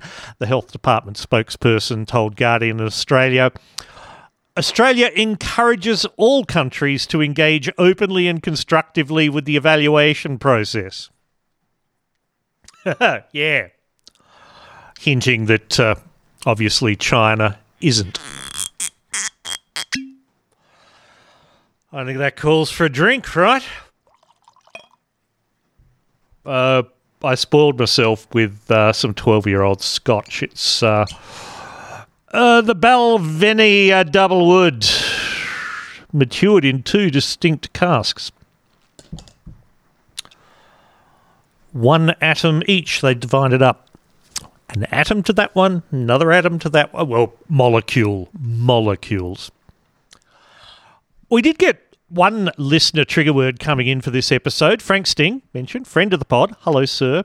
He's Irish, he's been trying to work up a composite sort of word about killing all the bloody coals. Koels. If you don't know what a coal is, listen to this.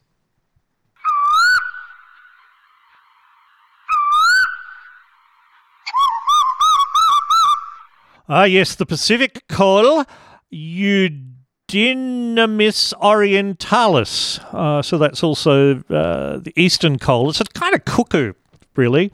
And in Australia, it's sometimes called, apparently, the rainbird or the stormbird, because it says in the pedia that their call is usually more prevalent before or during stormy weather. But imagine that. Imagine that call outside your bedroom window all night and doing that sound, for like about 6 hours continuously.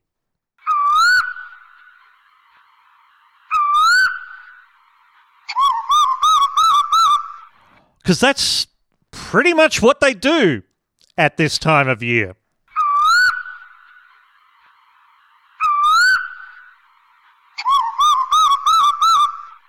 And as they migrate into Sydney, because they spend the other part of the year up in Papua New Guinea and Indonesia and places like that, they come back to exactly the same spot, exactly the same tree. So if you get yourself a friendly coal, you've got it every year.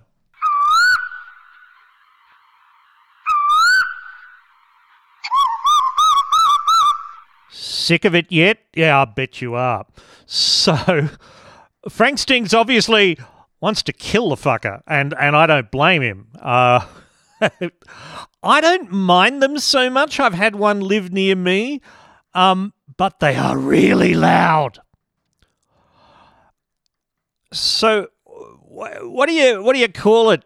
When you want to get rid of them, is it, a coal murder?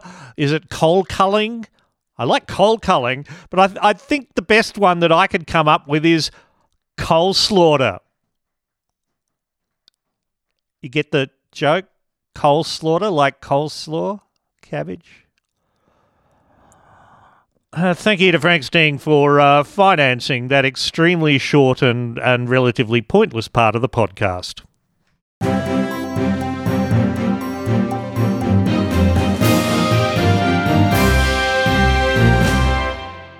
2020 is closing down and the vaccine is around the corner, which means everything 2020 must go. Face masks, hand sanitizer, whatever the this is, with any luck it's all going out the door. Digital thermometers, infrared thermometers, thermometers you stick up your ass. Take them off our hands because we simply don't want to ever see a thermometer again. Zoom meetings, Zoom drinks, Zoom weddings, Zoom backgrounds. Yes, some of them are quite creative and funny, but they can still off. We've just got no room for them in our warehouse or brain. We've got to get rid of them. Quarantinis, QAnon, Quibi. Hang on, what was Quibi? Exactly, but now you've interrupted my train of thought. There was another one that started with Q. QR codes?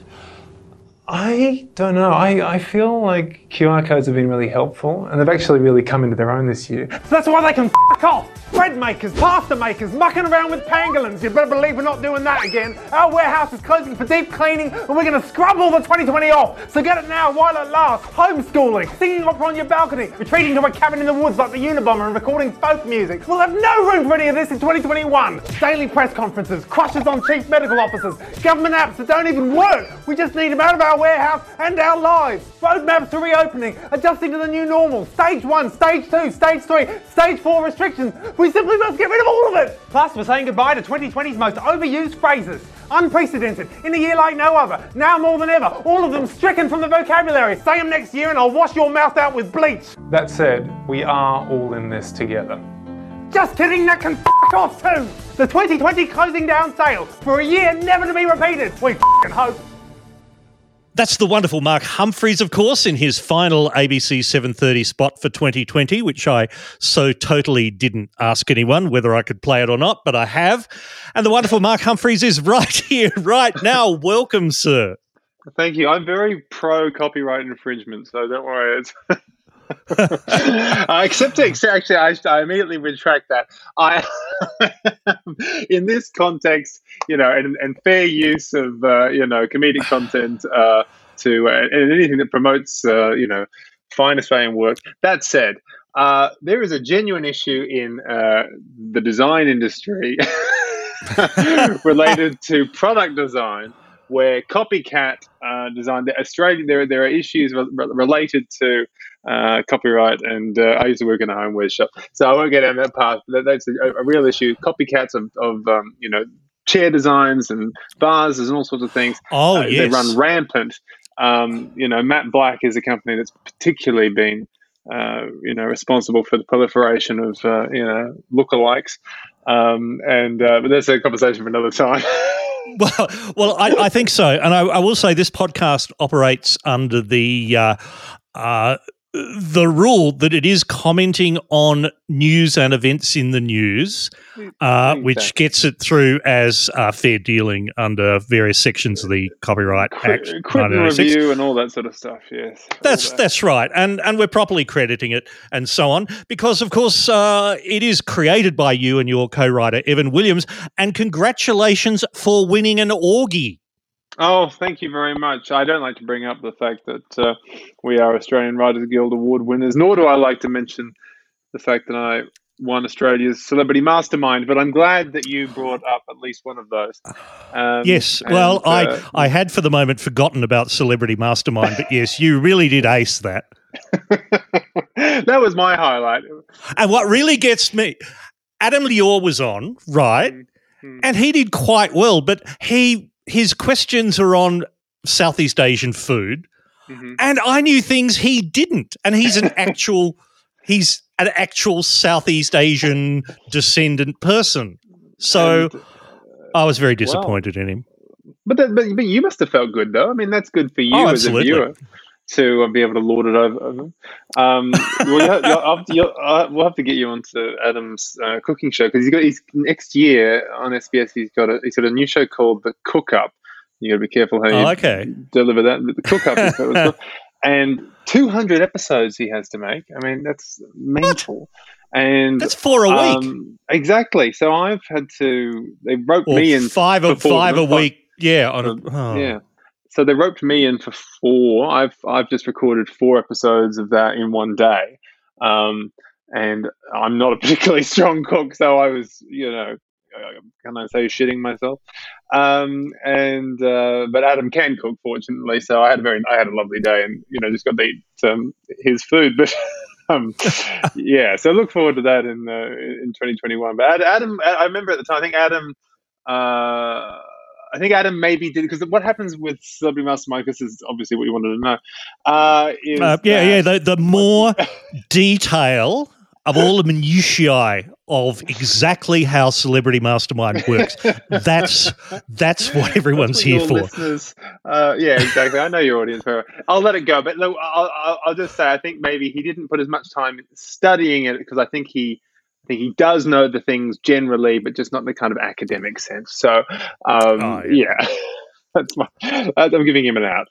Which brings us, I think, well, it doesn't really bring us to any of these things, but seamless segue. Yeah. Yes. Speaking of Ozpol, yeah. Yeah. Well, look, there you go. Speaking of Ozpol, which is a terrible hashtag, I have it muted on the Twitters. You've got it muted, don't you? Yes. This is Do you know, this is true, I never, ever tweet with the Ozpol hashtag because I know you won't see it. And I know I need still to be able to see my content. And so even though I know obviously a lot of people follow that hashtag and there's, benefits to, being on a topic and what have you, the fact that you don't follow it also leads me to believe that probably lots of other people who don't as well, because there's a few, yeah. Yeah.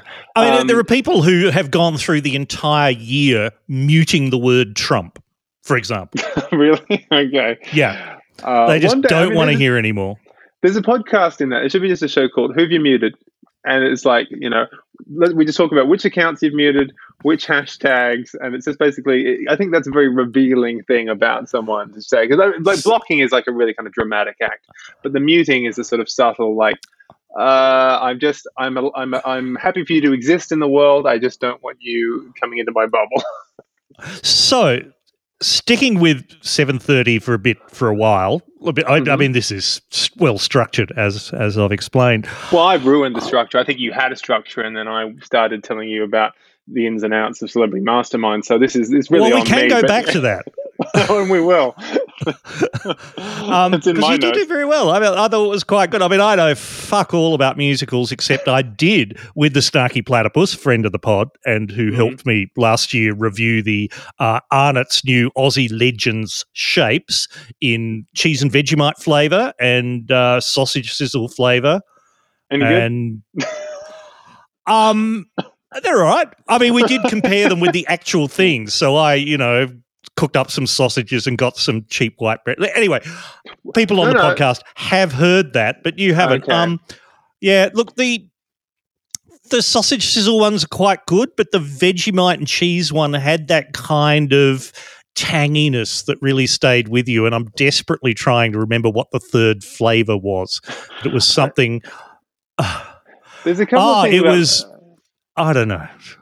I'm quite fond of, because when we were growing up, I know we're not exactly the same age, but even I think comparatively our childhoods would have been quite similar. The range of chip flavors was quite limited. I think light and tangy was about as sort of exotic as things got. And chicken and barbecue, chicken twisties. So and so I'm sort of embracing this era of camembert and fig and whatever the sort of things are. But I do draw a line. I don't like it when a chip is trying to be a different. How would I call it? What would we call it? Does chip fall under a bigger? I guess it's a snack. I don't like it when a chip tries to be a different snack. There was a brief thing a few years ago when I think Smiths or what have you were running a competition, and they trialed 4 new flavors, and to decide which one would continue. And one of the flavors of a chip was buttered popcorn. And so I don't think one snack should try to be another snack. That's my rule, firstly. I don't like anything where it's like the flavor is like slow cooked pork. Like I think that's too specific, and I don't believe that you did put that pork in there for 8 hours. That feels like a lie to me. Sticky wings flavor. If the chip is then not sticky, I don't know how it can have the flavor of sticky wings. These are, I don't want to waste your time, but I clearly am. But this is what keeps me up at night. No, I think this is important because you will be horrified to know that just recently in the supermarket I saw Lamington flavoured chips. What is this about? Yeah, that falls into the thing trying to be another thing. No. I mean, I love Lamingtons, don't get me wrong. And I'm the sort of idiot that does try. I probably will try it. I'll give anything one of those. I mean, I think there was like satay flavored Pringles, and and I thought, but the clue that it was a bad idea was that it was like heavily discounted, and I was like, I love satay, but it was. I don't like to waste food, but I ate one and I binned the packet, so that's a no from me. Well, I will say that Arnott's Aussie Legends shapes are usually going up half price at the supermarkets just to keep moving them through. Someone's got a contract; they're stuck with them. If you want to see some astounding crisp flavors, check out your local Asian supermarket. Because Lay's brand crisps come in a whole lot of Southeast Asian flavours. Get out of town! I didn't know that. That's they fantastic. do. They're amazing things. I can't think of any just now. Or something like that. Yep. Or? Oh, absolutely. Yeah, Luxor flavoured. Not white people's Asian food, so not sweet and sour pork or Szechuan beef or something like that. But proper you won't find one everyday called Oriental flavour, whatever that is. Yeah. That's bad. Extraordinary. So Scott Morrison, hasn't he really come into his own this year? Well, the king of foreign flavours, of course. But he come into his own. My goodness. Well, I'm thinking bushfires. I'm thinking COVID. He's certainly stopped the boats. Brackets going to China. Here's the thing about Scott Morrison, and I'm not saying anything particularly original here, but after I'm convinced he'll be Prime Minister for a decade, basically, and I think he's. It's not an endorsement. It's just me saying I think he's mastered. As much as the sort of, I can't believe I'm going to use the word Twitterati, but for one of a better explanation, those of us on Twitter, very much as we like to sneer about his kind of Daggy Dad persona and Scotty for marketing and all the hashtags and all that sort of stuff, I think for your average person, I think that's fine. I think they think that totally works. And he mispronounces bar and he goes and does a bar class. Yeah, great. That's smart. I think he's really worked out how to just be really ordinary in a really effective way. And so I think I think he's going to be around for a long time unless Labor finds some kind of firebrand who is just, charisma 9000 and, takes the country by storm. Yeah, there's so many signs of that happening, aren't there? I mean, Hamish Blake would have to become the leader of the Labor Party, I think, it would have to be one of those just sort of universally loved, people. Wow. But don't you think that sort of like the celebrity? I sort of think about this a lot with Trump and everything. Is that I do wonder whether in the future just every politician will be a celebrity, because it's just kind of, it's so much easier to just kind of, if you've already got your, for argument's sake, Instagram following or TikTok or Twitter or what have you, to just kind of, because like Pete Evans, for instance, I imagine most of those people but don't you think most of those people started because they started following because they liked My Kitchen Rules? I don't necessarily think that they were already kind of, that way inclined. And then No. They were following the celebrity chef, and then the celebrity chef went down a wombat warren. Yeah, exactly. And so I don't know. Part of me wonders whether in the future the smart thing really is for, this is a year that, sorry, I'm jumping all over the place, but there's a lot of discussion about friendly. That's the format of the podcast, basically. Yeah. But there's a lot of discussion about friendly Geordies this year, and just sort of, the media sort of reckoning with, it was the first time where you sort of felt the media kind of go, or an element of the media go, oh, there's this other kind of thing going on at the moment, which is not a traditional model, and it seems to kind of galvanize people, and it seems quite effective. And so I'm interested to see what that looks like 5 years from now, and what sort of political candidates we have. I don't know him. I don't know what if he would go into politics, but just what sort of people will be coming up in future, and whether that sort of celebrity influencer character, will become more sort of potent. That is interesting because, I mean, yes, profile's important, but when you do become an actual working politician, a working MP, there is actual work involved. Yeah, sure. Yeah. But there's still posturing. I mean, there's still, but when you think about the Senate, there's work involved, but I think a senator can be a little bit more performative. I think yes. Pauline Hanson, I'm sure she has to read something, but she... Well, I mean, that's it. You don't have to read it, right? Unless you're on committees, unless you actually put your name down to do the actual work of the Senate. Sure. But I think there are senators who, it's about grandstanding, and it's about posting the video, and it's about playing the culture wars game and all that sort of stuff, and arguing over political correctness and, squat toilets and whatever other things. So... things important that don't, issues. Yeah, exactly. That's it. So I kind of feel like, it wouldn't surprise me. I mean, because I don't want to believe that we'll go down the American path, but I think there are certainly clues in what's happened there as to where our system can go wrong if we get too complacent. Going back to Scott Morrison, one thing I think that's been amazing in the last few weeks.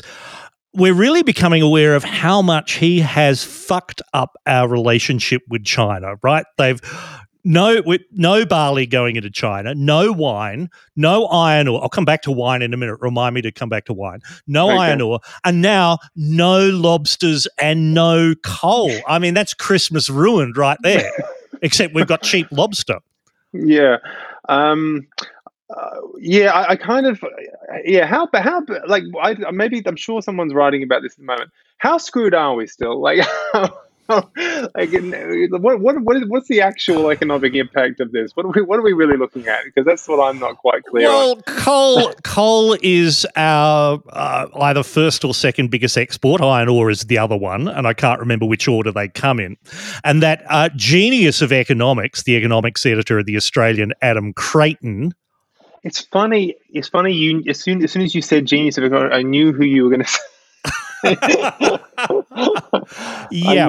So he tweeted the other day, and apparently, I didn't click through to the article, but he said to show China that we're not happy, we should ban Chinese foreign students coming to Australia. Now, foreign students is our third biggest export. Gotcha. And China is, oddly enough, being such a big nation, the biggest contributor to that. So we'll show you, we'll cut off our own foot. It's funny. I don't know. I don't know the guy.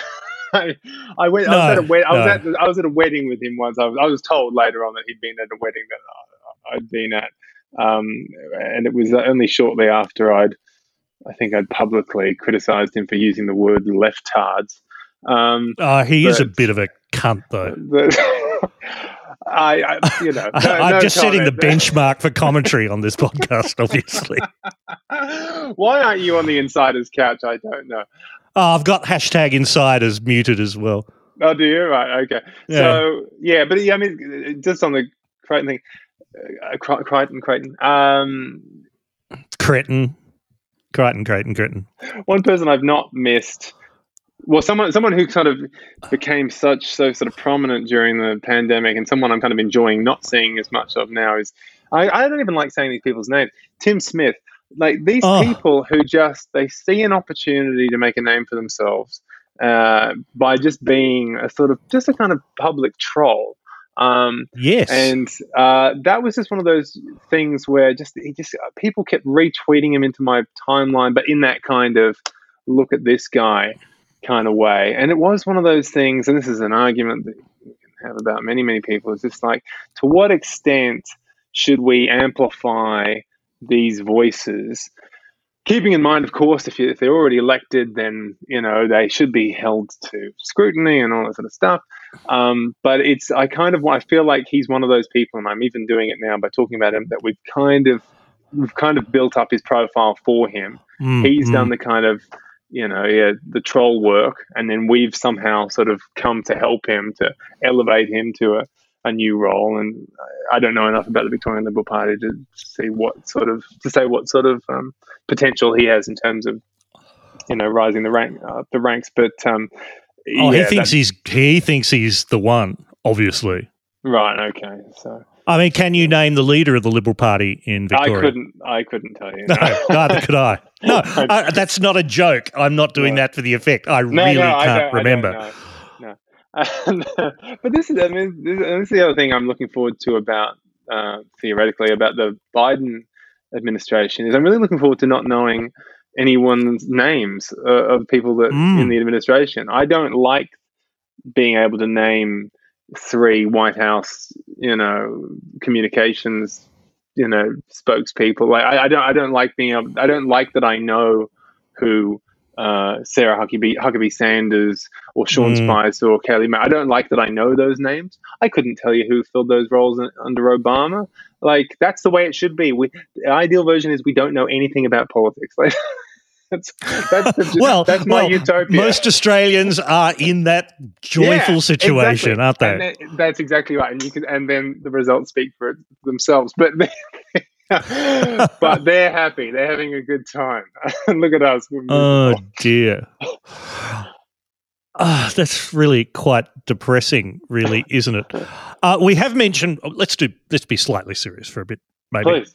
I have mentioned the Rona, and every guest on this podcast through the period, I've asked how the COVIDs have affected you personally, and I say that in the context because you do have a young family. Mm-hmm. What's it been like for you? I mean, our situation is kind of weird because I've got a lot of in-laws living with us. My wife is from Russia, so we've had her at different times. We've had her parents, her brother with us. Wow, does Sky News know about this?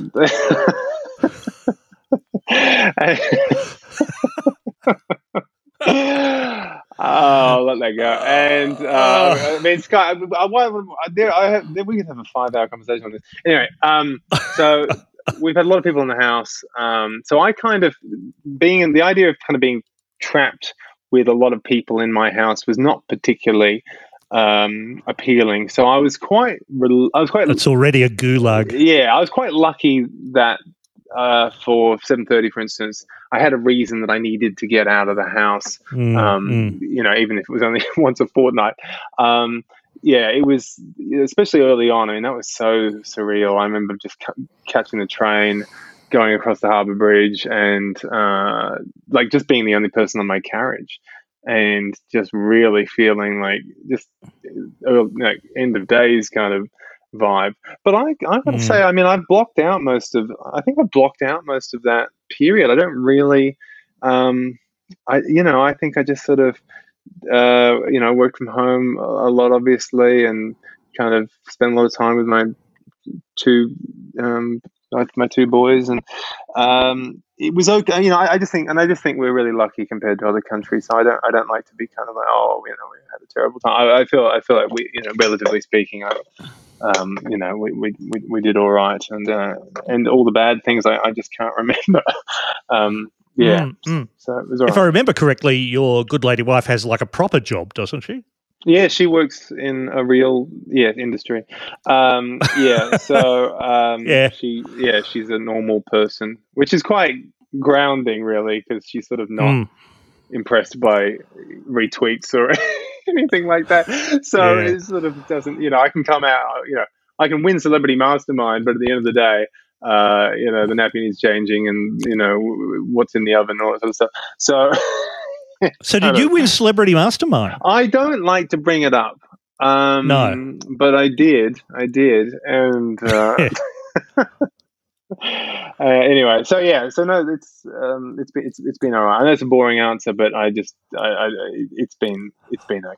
The big thing for me was I'm a big, I love eating out. I love cafes and restaurants and stuff, and I really hated having to kind of buy things and then go. I really missed just sitting down and having, a stir fry or whatever, a curry, or sound like Scott Morrison now, but I that was the thing early on that drove me nuts, was that you kind of had to keep moving.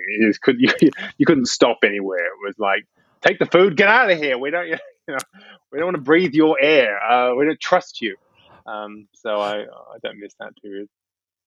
I will say these curry references, are brought to their extreme in a sketch which I won't play because there's some visual bits to it, and I'm going to do some more copyright infringement later. But in the War on 2020, the live stream jointly from The Chaser and The Shovel the other day, which I enjoyed very much. Thank you. There is a wonderful sketch about Scott Morrison and curry. Yeah, because this is something that I've just been keeping tabs on for a couple of years, where it just flagged, because obviously about 5 years ago he went on Kitchen Cabinet and he cooked a fish curry, and okay, fine. And then he became Prime Minister, and he referenced, and I remember hearing him reference a curry quite early on, and I was thinking, that's weird. It sort of feels like he sort of, it's almost, in my head, it was like he was doing like a callback, but it's almost like if someone kept bringing up that they were the winner of Celebrity Mastermind. It was that sort of, it was jarring. And so, well, I think the important thing is, though, that Scott Morrison has not even been on Celebrity Mastermind. Not even close. And so I remember hearing him mention curry. I think that's weird. Like, felt like he was referencing an episode of a TV show he was on. But it wasn't particularly iconic. So I thought, that's weird. And then, I think when the strawberry needle thing happened, he talked about making a curry. And I thought, that's a bit of a long bow, because he was talking about like Jen was going to make a pav. Okay, but then he was going to make a curry. And I don't know why we're talking about curries now in regards to don't put needles into strawberries.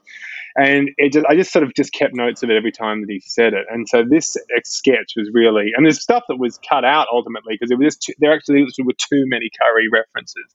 Like, he's just talked about it too many times. So not even all of them are in there, but we incorporated some of the highlights. And so that was very good to kind of get out of my system, just to have my say on that. Well, yes, and regular listeners know, and I probably said it already in this podcast, because although this is the first segment that I'm recording, but it's going to be later in the podcast, so, I get to do things like say, well, and earlier, as you would have heard from Tegan Taylor about the coronavirus, etc. Yes. She and Norman Swan have been, MVPs this year, obviously. But, well, they are, although I deliberately did not invite Norman Swan onto this podcast because he is a quokka fan. And as regular listeners will know, quokkas are bullshit animals. They're just wrong. Quolls are the way to go. You might be able to go a bilby if you're from South Australia. Maybe something else. But quolls and quokkas are rubbish. Okay.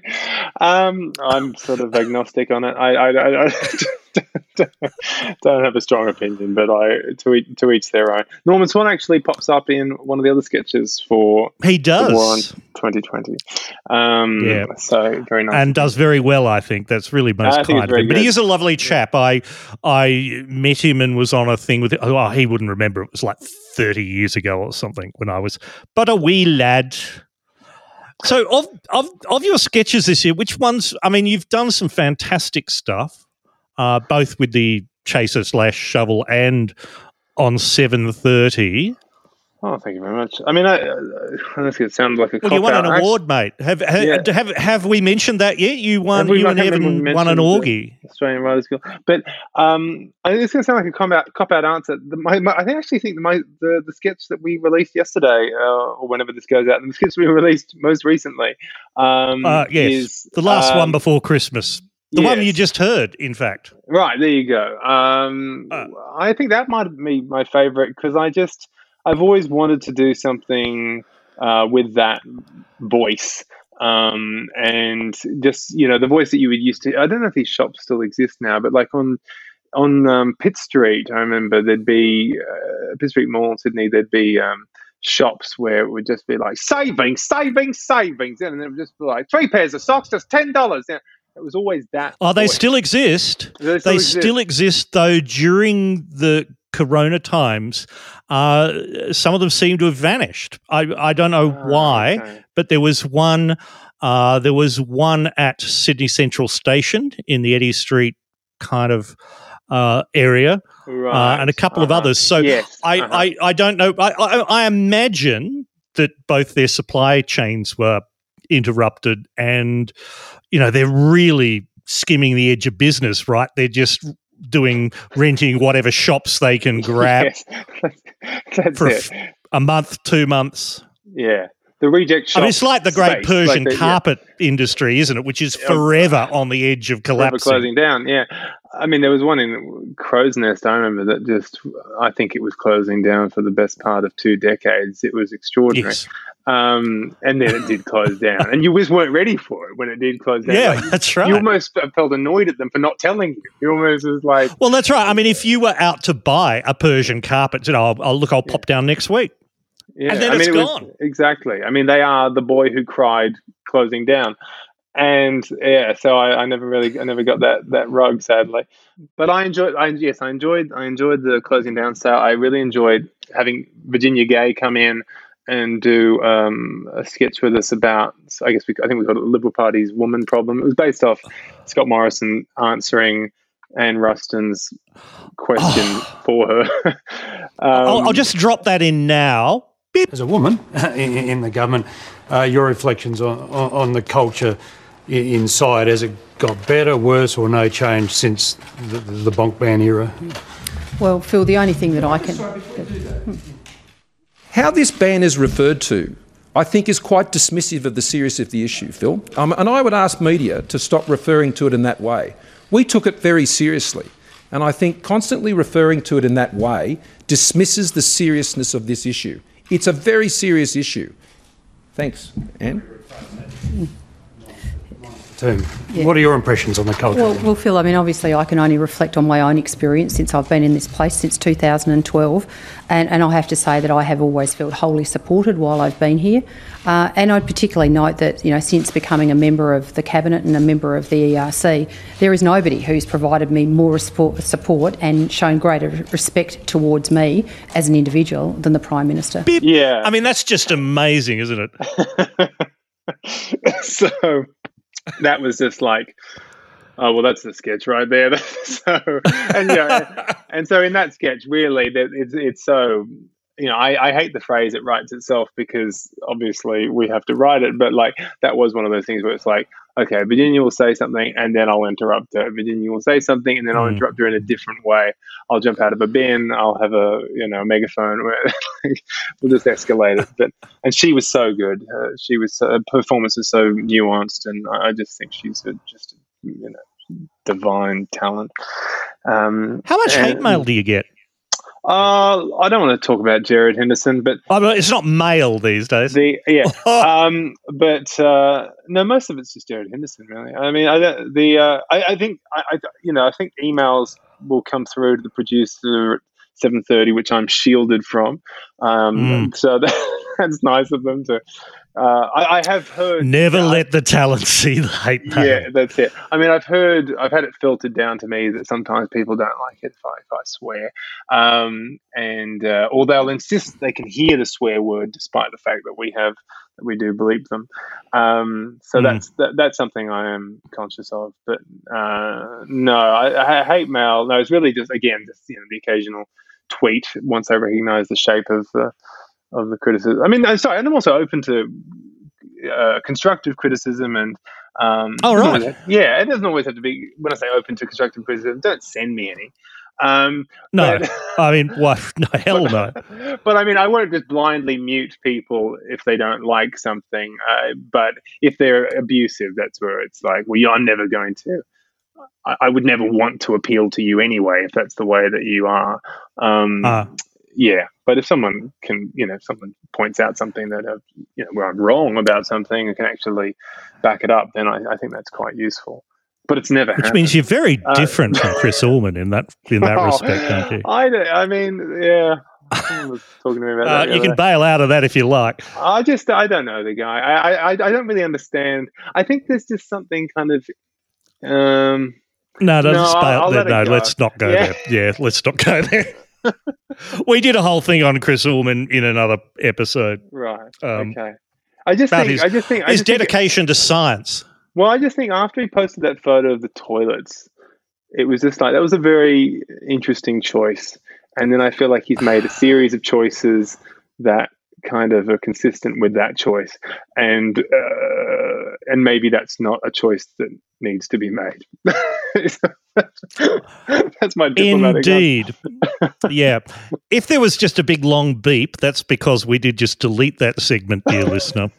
But we didn't say anything defamatory. I mean, we were just no, we didn't. Okay, but to wrap up, which we must do because you have things to do and I have things to do. 2020, can you choose 3 words to sum it up? They can be, it's a tough one, isn't it?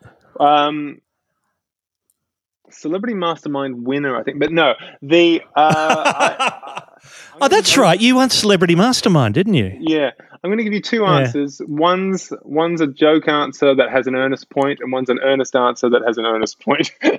Excellent. They're both basically Excellent. earnest. So, okay. I mean, 3 words to sum up 2020.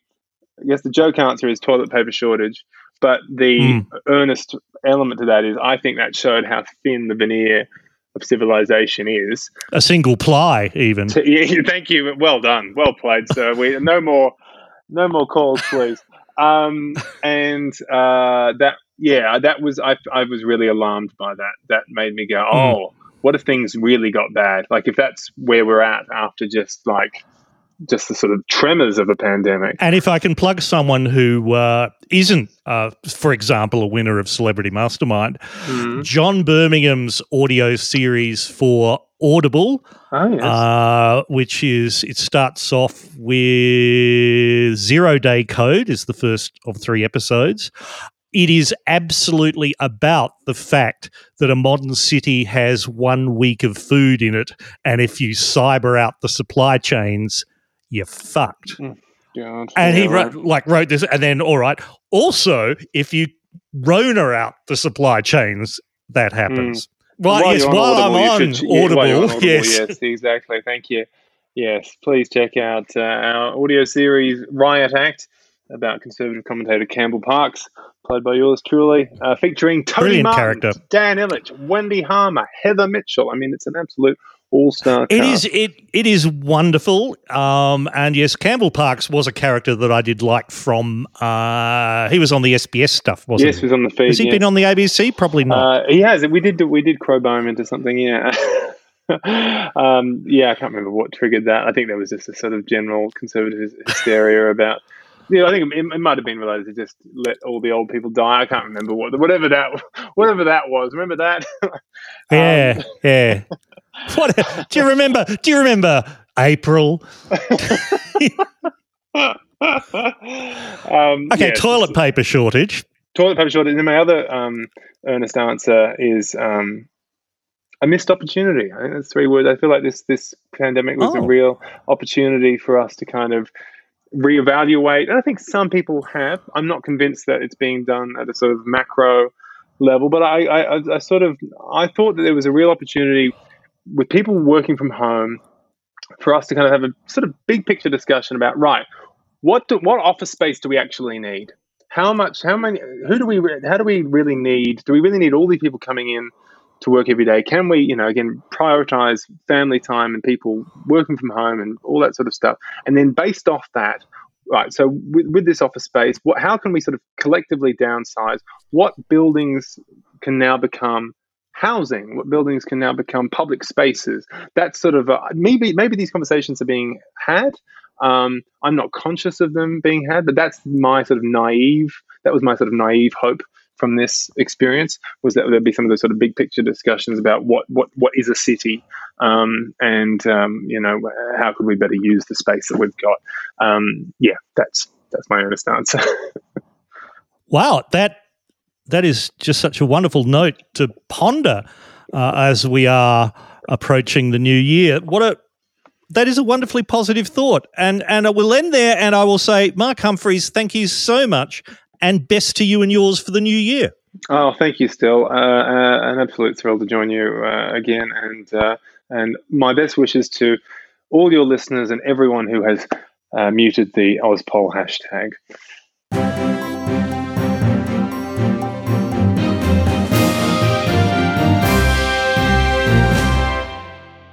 I had to go back and check about those 3 flavours of Arnott's Shapes Aussie Legends from a year ago. They were sausage sizzle, cheese and Vegemite, and meat pie and sauce. How could I forget that? So yes, we did compare all them and review them a year ago, and I've linked to that relevant website. And this year, Arnott's released another Aussie Legends Shapes flavour, chicken parma. And that's caused problems, right? Because parma is short for parmigiana, except it's not parma, it's parmy. And I've linked to another story at news.com.au where this has caused problems. To quote one person from Facebook, anyone calling it a parma should remain in lockdown indefinitely. Someone else, I'd try them if they spelt it correctly. Parmigiana is a parmy. Yes, someone else agreed with that and said, if there was an A in the middle, you'd have an argument. While a fourth person simply said, you are not Australian if you call it a parma. Parma. I did all of the thank yous earlier, but where are we? Here we go. I forgot one. Another anonymous person, thank you very much, heard me talking about not whiskey sours, old fashions the other day. One of my favourite cocktails. And I'll actually, look, I'll throw it in the link. There's a lovely article about how to make them properly. At the pub recently, there was a special, Maker's Mark, who make bourbon, had put on a special where they'd make an old-fashioned for a good price with Maker's Mark. Except Maker's Mark is a bourbon, and I think you really need a rye whiskey to do an old-fashioned. So this chap noted that in Melbourne there's a place called The Gospel Whiskey in Brunswick, and they make a Solera rye. I'm going to pour myself one. One shot. 2 shots. I mean, doubles are the way to go. What is like a single shot of whiskey? It's kind of more. Let me just read the back of the tasting notes. Why am I doing? I mean, Gospel Whiskey isn't paying for this. I'm saying thank you. It's a very caramelly kind of and a little spicy rye. I mean, I'd prefer. I mean, if I'm really in the mood, I love something really salty and briny and peaty like a Talisker from Scotland. But these guys are coming well. They've only been running a couple of years, so it's it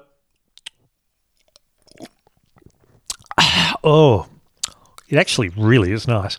Not as complex as someone might make a whiskey if their equipment's been settling in for a while, but good one. That's the Gospel Solera Rye from Melbourne. Thank you very much to that anonymous listener. Look, as I listened back to all of those segments as I recorded this today, I thought, what? Yeah, hell of a year, cut of a year. And all of us kind of muddled our way through it because there were so many things we didn't know even how to think about them, let alone how to feel about them and react to them. The COVID, Australia's federal government being so remarkably clueless and yet its approval ratings are kind of high.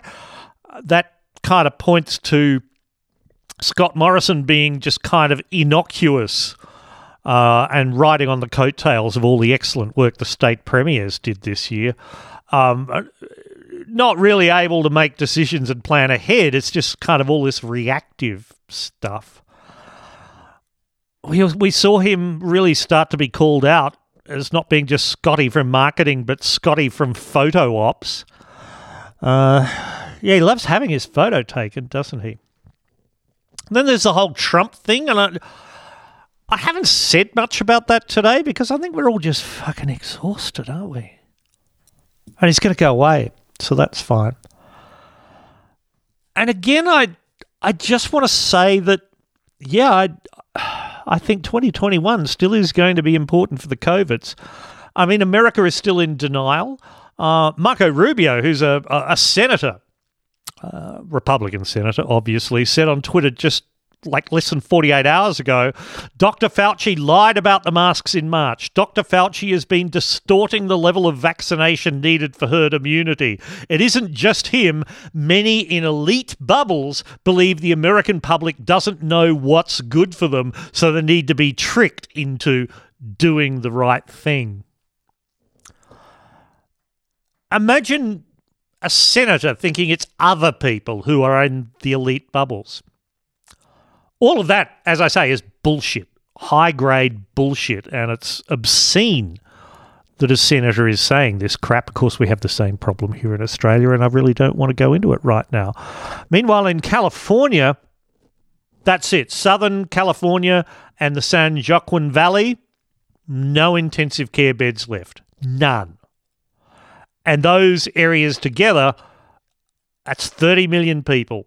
COVID-19 surge that's going to happen. We've started to see it after Thanksgiving Day in the US, but we've got Christmas and New Year, and it's all going to kick off, and there's no intensive care beds left. I'm a happy little possum, aren't I? Meanwhile, Amelia Frappoli on Twitter found a wonderful clip from a newspaper called The Commonwealth. This is from January 29th, 1914. Wow, more than a century ago. And it's a great story. It's called Capitalist Insanity, says the headline. And the first paragraph, a scientist prophesies that by the year 2020, the inhabitants of the world will all be insane. Some of us are inclined to think that today the world is one huge insane asylum where the sane are kept in bondage by the insane, and then... Oh, I haven't got the rest of the story. I'll have to look that up. But is the whole world insane by 2020? You tell me.